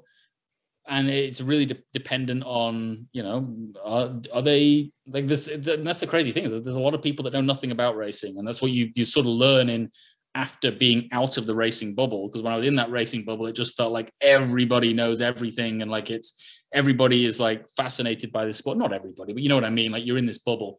When you step out of that bubble, you realize that it is still a relatively, you know, small sport I mean, there are obviously way, way smaller sports, but it just doesn't have that sort of notoriety. So like people know of the 500, but there are actually very few people that can name drivers in it and stuff, which is sort of, you know, sort of sad to see as you sort of step out of that bubble and into a world where, you know, you don't have that, but there are always a few people that do know and appreciate it, and it's nice to have those sort of conversations.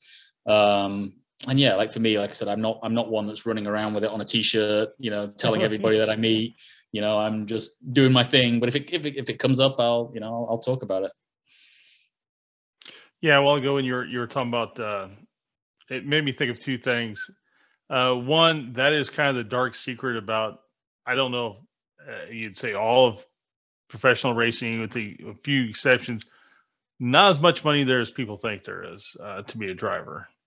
And I think we all know drivers who are fairly well known who aren't making any money.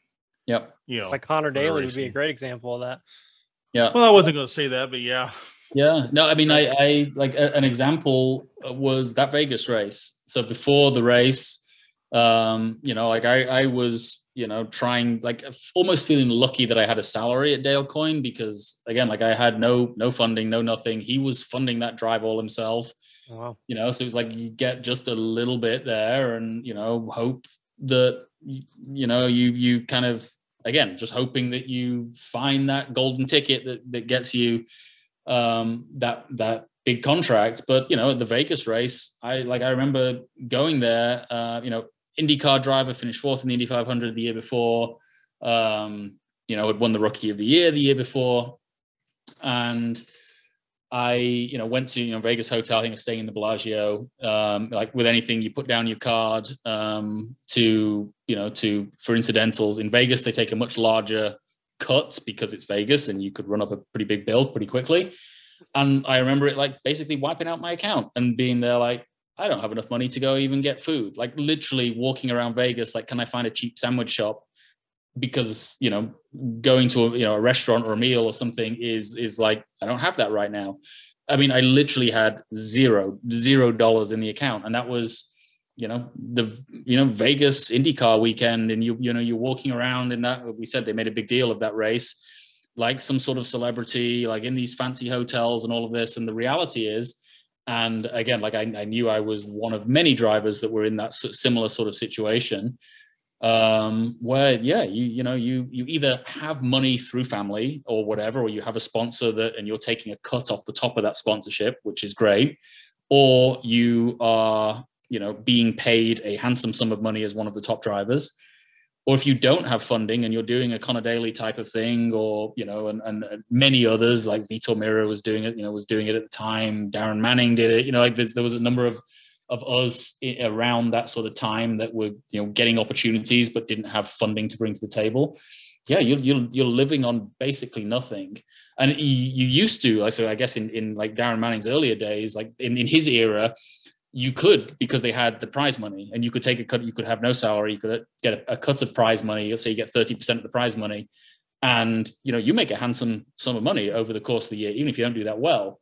But when they changed that prize money, so it became team money, so it was like basically the teams then decided that, okay, this is effectively just funding for us. Like this isn't prize money anymore. It's just a lump sum that we will take as part of to lower the cost of our running. But it meant that there was no race by race prize money, other than maybe the Indy 500. Even that prize money was lumped into what the team money, so you had no way of earning prize money. So you suddenly went from, again, like the era of when like Darren Manning and Vitor and stuff were in those earlier days when there was the prize money and they could still, you know, make a decent living out of that, to then this sudden cutoff where the income stream for drivers just went. Like again, it was another reason why we had a lot of conversations after Dan's accident in Vegas, because a lot of the drivers didn't have insurance then, and they couldn't afford insurance, and and like there was there was just it's very unknown, and a lot of people I spoke to afterwards were just, I didn't really talk about it at the time, obviously, because like you're in this racing bubble, but now, it's a lot of people just don't realize that how challenging it can be. And again, like that's one of the reasons why I was pretty disillusioned the last couple of years, because I was in a nice contract at Ganassi with with this deal that then just sort of all fell away, and you're like, God, like how am I I'm risking my life. At that weekend I didn't even have enough money to buy a sandwich, and I've got to figure out like what's next in my career when racing ends. And it was definitely feeling like I'm getting to a point where something has to happen, or this is going to be the end of my career. I have no qualifications to back up. It's not like I've been working in another field. Like, how the hell am I going to build a sustainable lifestyle out of starting from scratch at mid late 20s? So really, it's a really scary proposition, and I'm sure, like, I don't know the situations of today's drivers, but I'm sure there's a number of drivers that are in that similar situation and fighting that same battle internally as to like what next, and how do I survive when that that racing career comes to an end, and is the racing career without sponsor viable as a career? It's it's there's a lot of nuances that I think a lot of people don't realize in a sport as big as as big as IndyCar and the Indy 500. You just assume, the outside world assumes very different things to what can often be the reality. When you and it's not even like you can go get a job Monday through Thursday and then go play on the weekends. Racing's a full, at that level, is absolutely 24/7 a full-time job. And it's tough. But it is like, and again, I've noticed the difference here between, my girlfriend, who's, an Olympian in a synchronized swimming. So a much smaller sport. There isn't big money in that, especially in like the US. It's not like the top people there are earning a ton of money. So, you live in this world where, your objective is to get to the Olympics and to, it's not going to be a massive career, financial for you. You're doing it just for the love of the sport. And then you move into whatever it is that you're going to do next. With racing, because there is a lot of media attention around it, and you're sort of hyped up, you're around celebrities, you're racing the Indy 500, you're on TV. I think it's actually, there's an ego that can come with it in terms of, you almost feel more important maybe than you actually are. And certainly in those cases that like the finances surrounding it can, so it's funny. So you have this sort of feeling of, well, I don't want to go and like, maybe I could go find some part-time job or do this or do that. But like, I'm an IndyCar driver. Like I shouldn't have to, you know what I mean? It's like it's very, again, tricks you in the mind because of all the, the applause and the stuff that's going on around you. And that again is the case for many different sports. I'm sure it's the case for like NFL and stuff like that. There are, as I said, like, I have that sort of personal, insight into smaller sports where, those people don't have that because they're not sort of in that public eye the same way as, we would be from a racing standpoint. So there was definitely a part with me where it's like, you had to just put your ego in check and be like, you know what, you just got to do like all of us have to do nowadays. It's just, you just got to go get a job and make some money and do whatever you got to do. But in that moment of like being an IndyCar driver, it's very easy to feel like, like I don't have those other options of maybe doing a little bit on the side here because like I'm an IndyCar driver and I, it's weird. Again, it's a bit of an ego like knock, or there's something that you have to learn to put in check at a certain point because that's not how the world works. And again, it goes back to that sort of defining yourself after racing. You define yourself as an IndyCar driver versus a person, and you start to figure out that that's not actually the case. So it's, as I said, this is just a very complicated thing that in the moment you don't really even think about or digest, and now a decade later, all these little things that you come to learn. Yeah, it's funny. and I believe this is who the story I'd read about back in the day, like the NASCAR guys and that. Like they were talking about Harry Gant, and I don't know if you know who Harry Gant was, but he was very popular NASCAR driver in the 70s, 80s, and very good. He had a school sponsorship, and but he had been a working man his whole life, like a lot of those guys were, and like he would race on Sunday, and he'd get home and he'd go put roofs on for a few days of the week, and that's what he Yeah. did. That's what his business, and and there was other guys that had lumber companies. It was such a different mindset for those guys. And of course, then the money got so good in the 90s and 2000s. Of course, people didn't do that in NASCAR, but I always kind of think about that now. But we were talking a while ago about kind of the end of the career, and it always kind of reminds me of, have you ever seen the movie Goodfellas? Oh yeah. So at the end, he's in witness protection, and he goes out and he picks up the paper, and he's just talking about living this normal life. And it's kind of you kind of equate it the same way, right? It's like, oh, okay, now he's out living this normal life, and he's just doing what everybody else does, and it's not near as exciting to him, and not near as fun for him. And I kind of think that for a race car driver, especially someone that had success like yourself, that I'd almost have to kind of feel a little bit of the same way. It's like, well, I guess I'll get the paper now. I don't drive race cars anymore, Yeah. I mean, it is 100%. I mean, yeah, getting used to, like, for me, it was like, what do I channel that? I didn't realize how much I missed the competitive and adrenaline out of it. And it's like, how do you, like, in normal life, how do you channel that? When you're used to driving 240 mile an hour, around, the Indianapolis Motor Speedway, like, a split second turning in too late is disaster. All these different like feelings that you have. Like, how do you get that in the normal world? And like, I mean, the answer is like you don't. and Right. I'm still trying to like figure out like what's that thing. I mean, the closest I had, which is totally different, but I found that I started doing some cycling and like bike racing and things like that, and that gave me a lot of. I realized that competitive element of like just compete, even if it's just competing against myself, like just trying to get better, even if it was like, like going up a climb one day on a bike and being able to look at my time and be a little bit faster, and then going into races and competing against others. And, those, yes, you're not going that fast, but, when you fall off a bike at 30 mile an hour and you get mangled up, in wearing nothing but Lycra, like that, there's a risk to that. So, it is trying to find those things that that can replace it. But the honest truth is that there isn't, unless you go back into that world. There's nothing that can really replace that adrenaline, and especially from like the level of IndyCar. Like I drove like the Thunder Hill 25 hours, or like some other smaller, like slower cars, things like that. Even that, you just don't get that rush that you do. Like driving a sports car, for instance, than an Indy car. Like that level of speed and adrenaline is like an oval racing. Like it's a whole other level. So even like dropping down into a sports car, like you're still missing some of that rush. You go back to normal life and it's like you have none of that. Like what do you do to sort of fill that that void, that sort of gap that that as a person you sort of want. Like I didn't really know I needed it that much at the time. It's just like racing was just my career, what I did.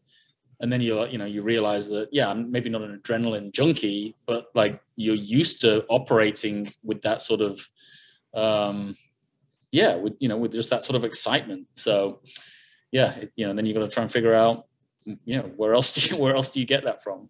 It's hard to replicate Indy.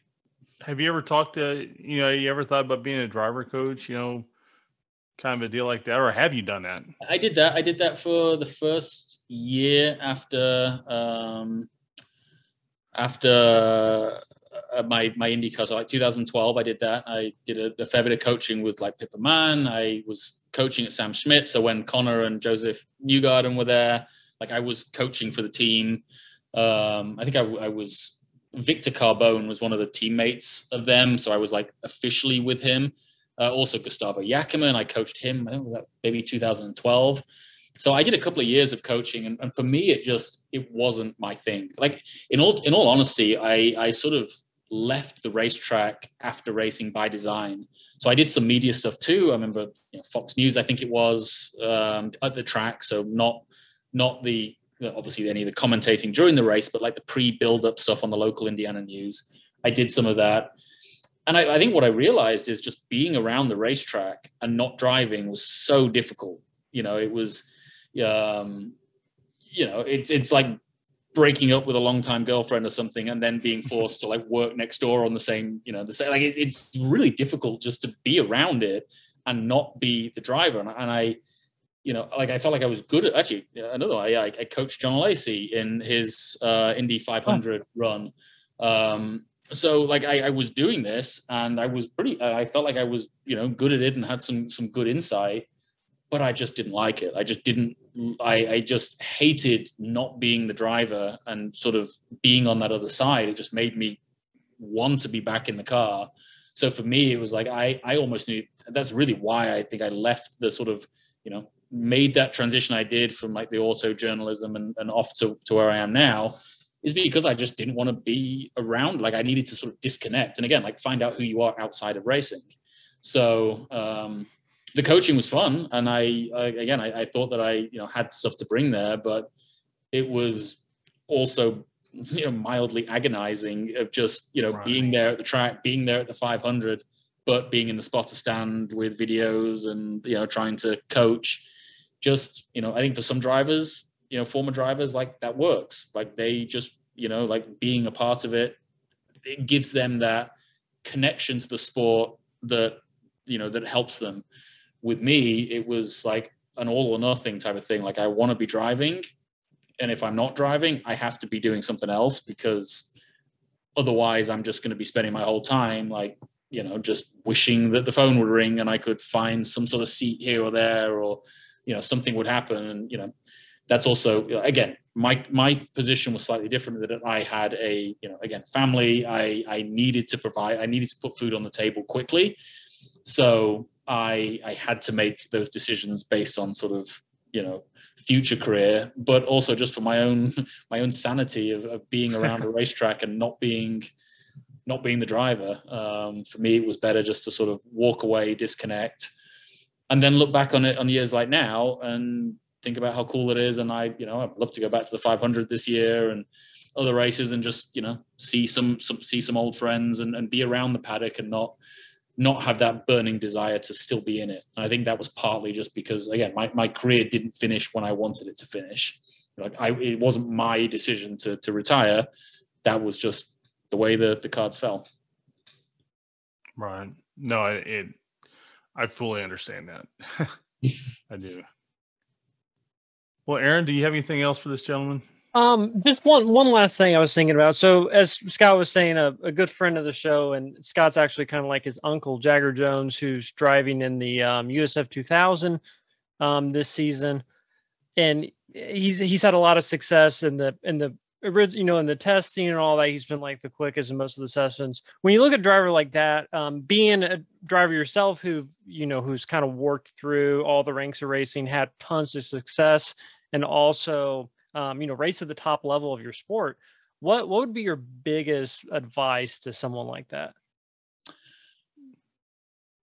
I mean, I think it's the reality of the grind and how much you have to dedicate and push, and it's sort of a level of determination, especially like, again, it depends on the situation, if you have funding behind you or whatever, but like ultimately you just have to be so utterly dedicated and ruthless and really just do everything in your power to achieve what you want to achieve. I think it's so difficult to get there, and you're faced with sort of a lot of adversity along the way. So it just requires, like, you just have to have that love for it and that desire and that determination. I think if you have that, you can then achieve anything. Like if you've got the skill set and you have that burning desire to just like, that is where I'm going to get. I think that's sort of the number one thing. It's because what you don't want to do is have those, we talked about what ifs earlier today, but you don't want to have those what ifs after your career of, what if I did that? What did I did I give it everything I had? Like, was there another level that I could have gone to? Could I have, done, and not just in the car, but like outside, because we all know that like how you are outside the car and working to find sponsors and building connections, and like that's as big a part of it. And you just don't want to be left with any sort of regrets as, is there more I could have done? So I think just, that absolute dedication, even when things are going well, of just putting in everything that you have is the most crucial thing. And I do think, just from a sort of a standing, now being sort of further on, is that, I think for me, I don't have any regrets. Like I feel like I did do everything I could do, so I think that was good. But I think also not letting yourself get ahead of yourself, in that it is a tough sport. There is a lot of ups and downs, and be prepared for those mentally, for those ups and downs, because it isn't just going to be all rosy and this big contract comes along. I mean, maybe it is, but if you're lucky, but you just got to be prepared for that grind and know that it's not going to be easy. There's going to be a lot of ups and downs, and it comes down to how badly do you want it.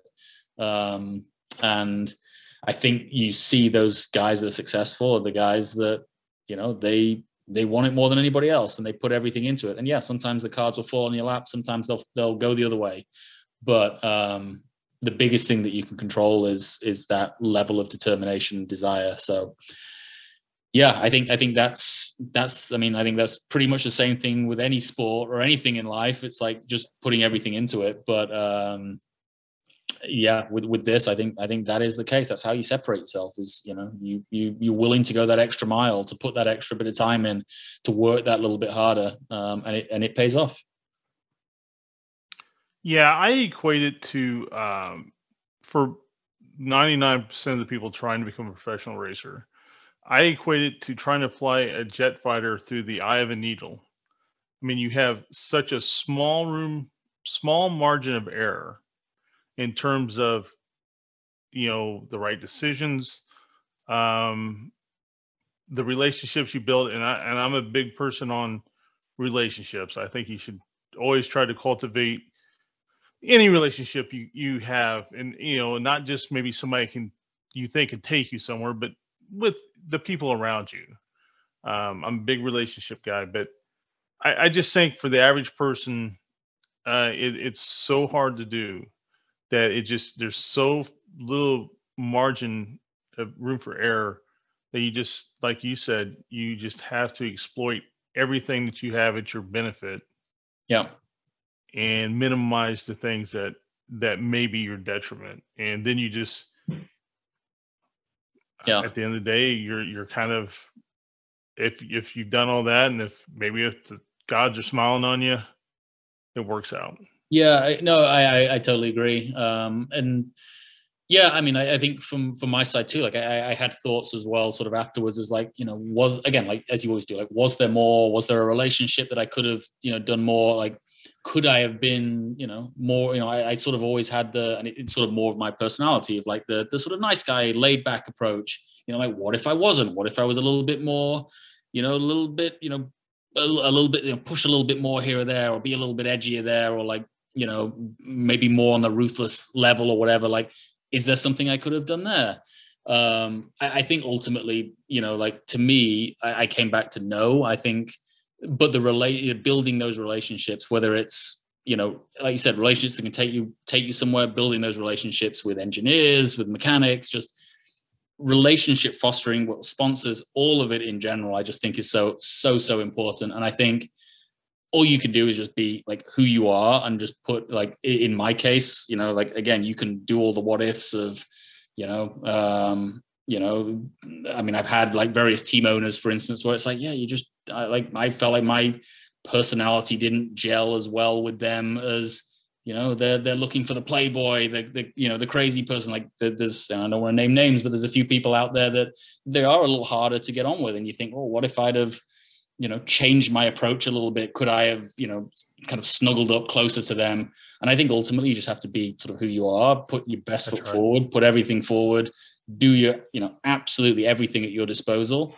And ultimately, like, that's going to give you the best chance of winning out. And like I said, I don't look at it like for myself personally as a failure, like I got to a good level and had a good career. I just naturally, like you always want a little bit more.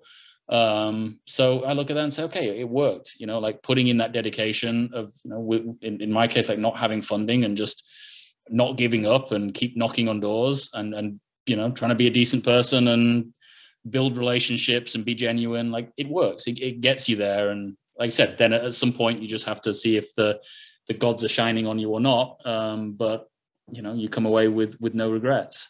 So yeah, I mean, I think again, same with any sport, same with anything in life. I think it's that same mentality.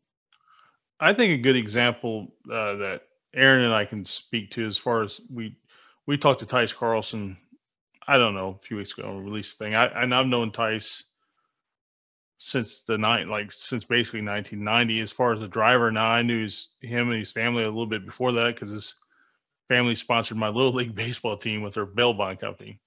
But he and his family took in a kid. He was like 18 at the time, and this kid wanted to go racing. And a teacher, he was a few years younger than Tice, but a teacher said, "Hey, if you like racing, you got to talk to Tice." And they got together, and basically he became like a little brother to Tice. Well, that guy today is Jeff Dickerson from Spire Motorsports. And so my point being is, you should always treat everybody nicely, not because you can necessarily maybe get something out of them later on, but you just never know who's going to be who. I mean, just because of what you are today, that doesn't mean what you're going to be tomorrow. And if you treat everybody with kindness and respect, who knows how life works out. And I think to your point, not doing it because you're trying to get something out of somebody. I think that's, instantly that comes across, even if deep down you are fostering relationships because obviously you're hoping an opportunity comes about. Yeah, I think if you go into it with that mentality of getting something out of somebody, like the genuine side of it is lost, and it's probably not going to work. I think you be yourself, and you be a good person, and you treat people well, and hopefully good things happen. And maybe you get lucky and one of those people turns into something, has an opportunity. Like again, I can think of many, many, many people along the way that happened with me too. Like Gary Peterson as a great example of that. In my early Indy Lights years, you just you find the right people, you get on well with them, and that takes you one step, and you just keep going until until as far as you can. Yeah, I agree. I think if you put enough positive energy in the world, you're going to get positive energy back. And I'm not necessarily saying in the form of, some great riches or anything like that, but just you just never know how relationships are going to work out and that sort of thing. Yeah. Alex, this for me has been an absolute pleasure. I knew very little about you before we started talking. And it has really been, I mean, I've really enjoyed it, and I hope you have enjoyed talking to us. And in my book, you're a winner. I mean, to do the things you've done, so few people who ever dare to dream get as far as you did. So thank you so much. I appreciate appreciate coming on. It's been fun, and like I said, nowadays I can just talk about it in a very candid, open way of like, here's the deal, here's how you feel, here's the situation, which at the time, in the moment, and even shortly after, you don't tend to do that. So now it's just fun to reminisce on those times and look back at it and say, that was a really fun period. And I'm glad that it all happened the way it did. And do I miss winning races? Hell yeah! But it's nice to look back and know that that had a good old run of it. Absolutely. Appreciate you. I appreciate you responding to my email. I mean, there's a lot of guys who don't respond, so I really appreciate you responding and willing to do it. Yeah, no, it's fun to talk to race fans and just talk about the great sport that we all love. So yeah, happy to. Well, we appreciate that, and maybe in the future, maybe we do like an Indy 500 preview or something like that. If you're free, we would love to have you on. And again, it's just an absolute pleasure. Yeah, anytime. Yeah, thanks everybody. Yeah, it's been great. Thank you. All Take right, care. thanks, Alex.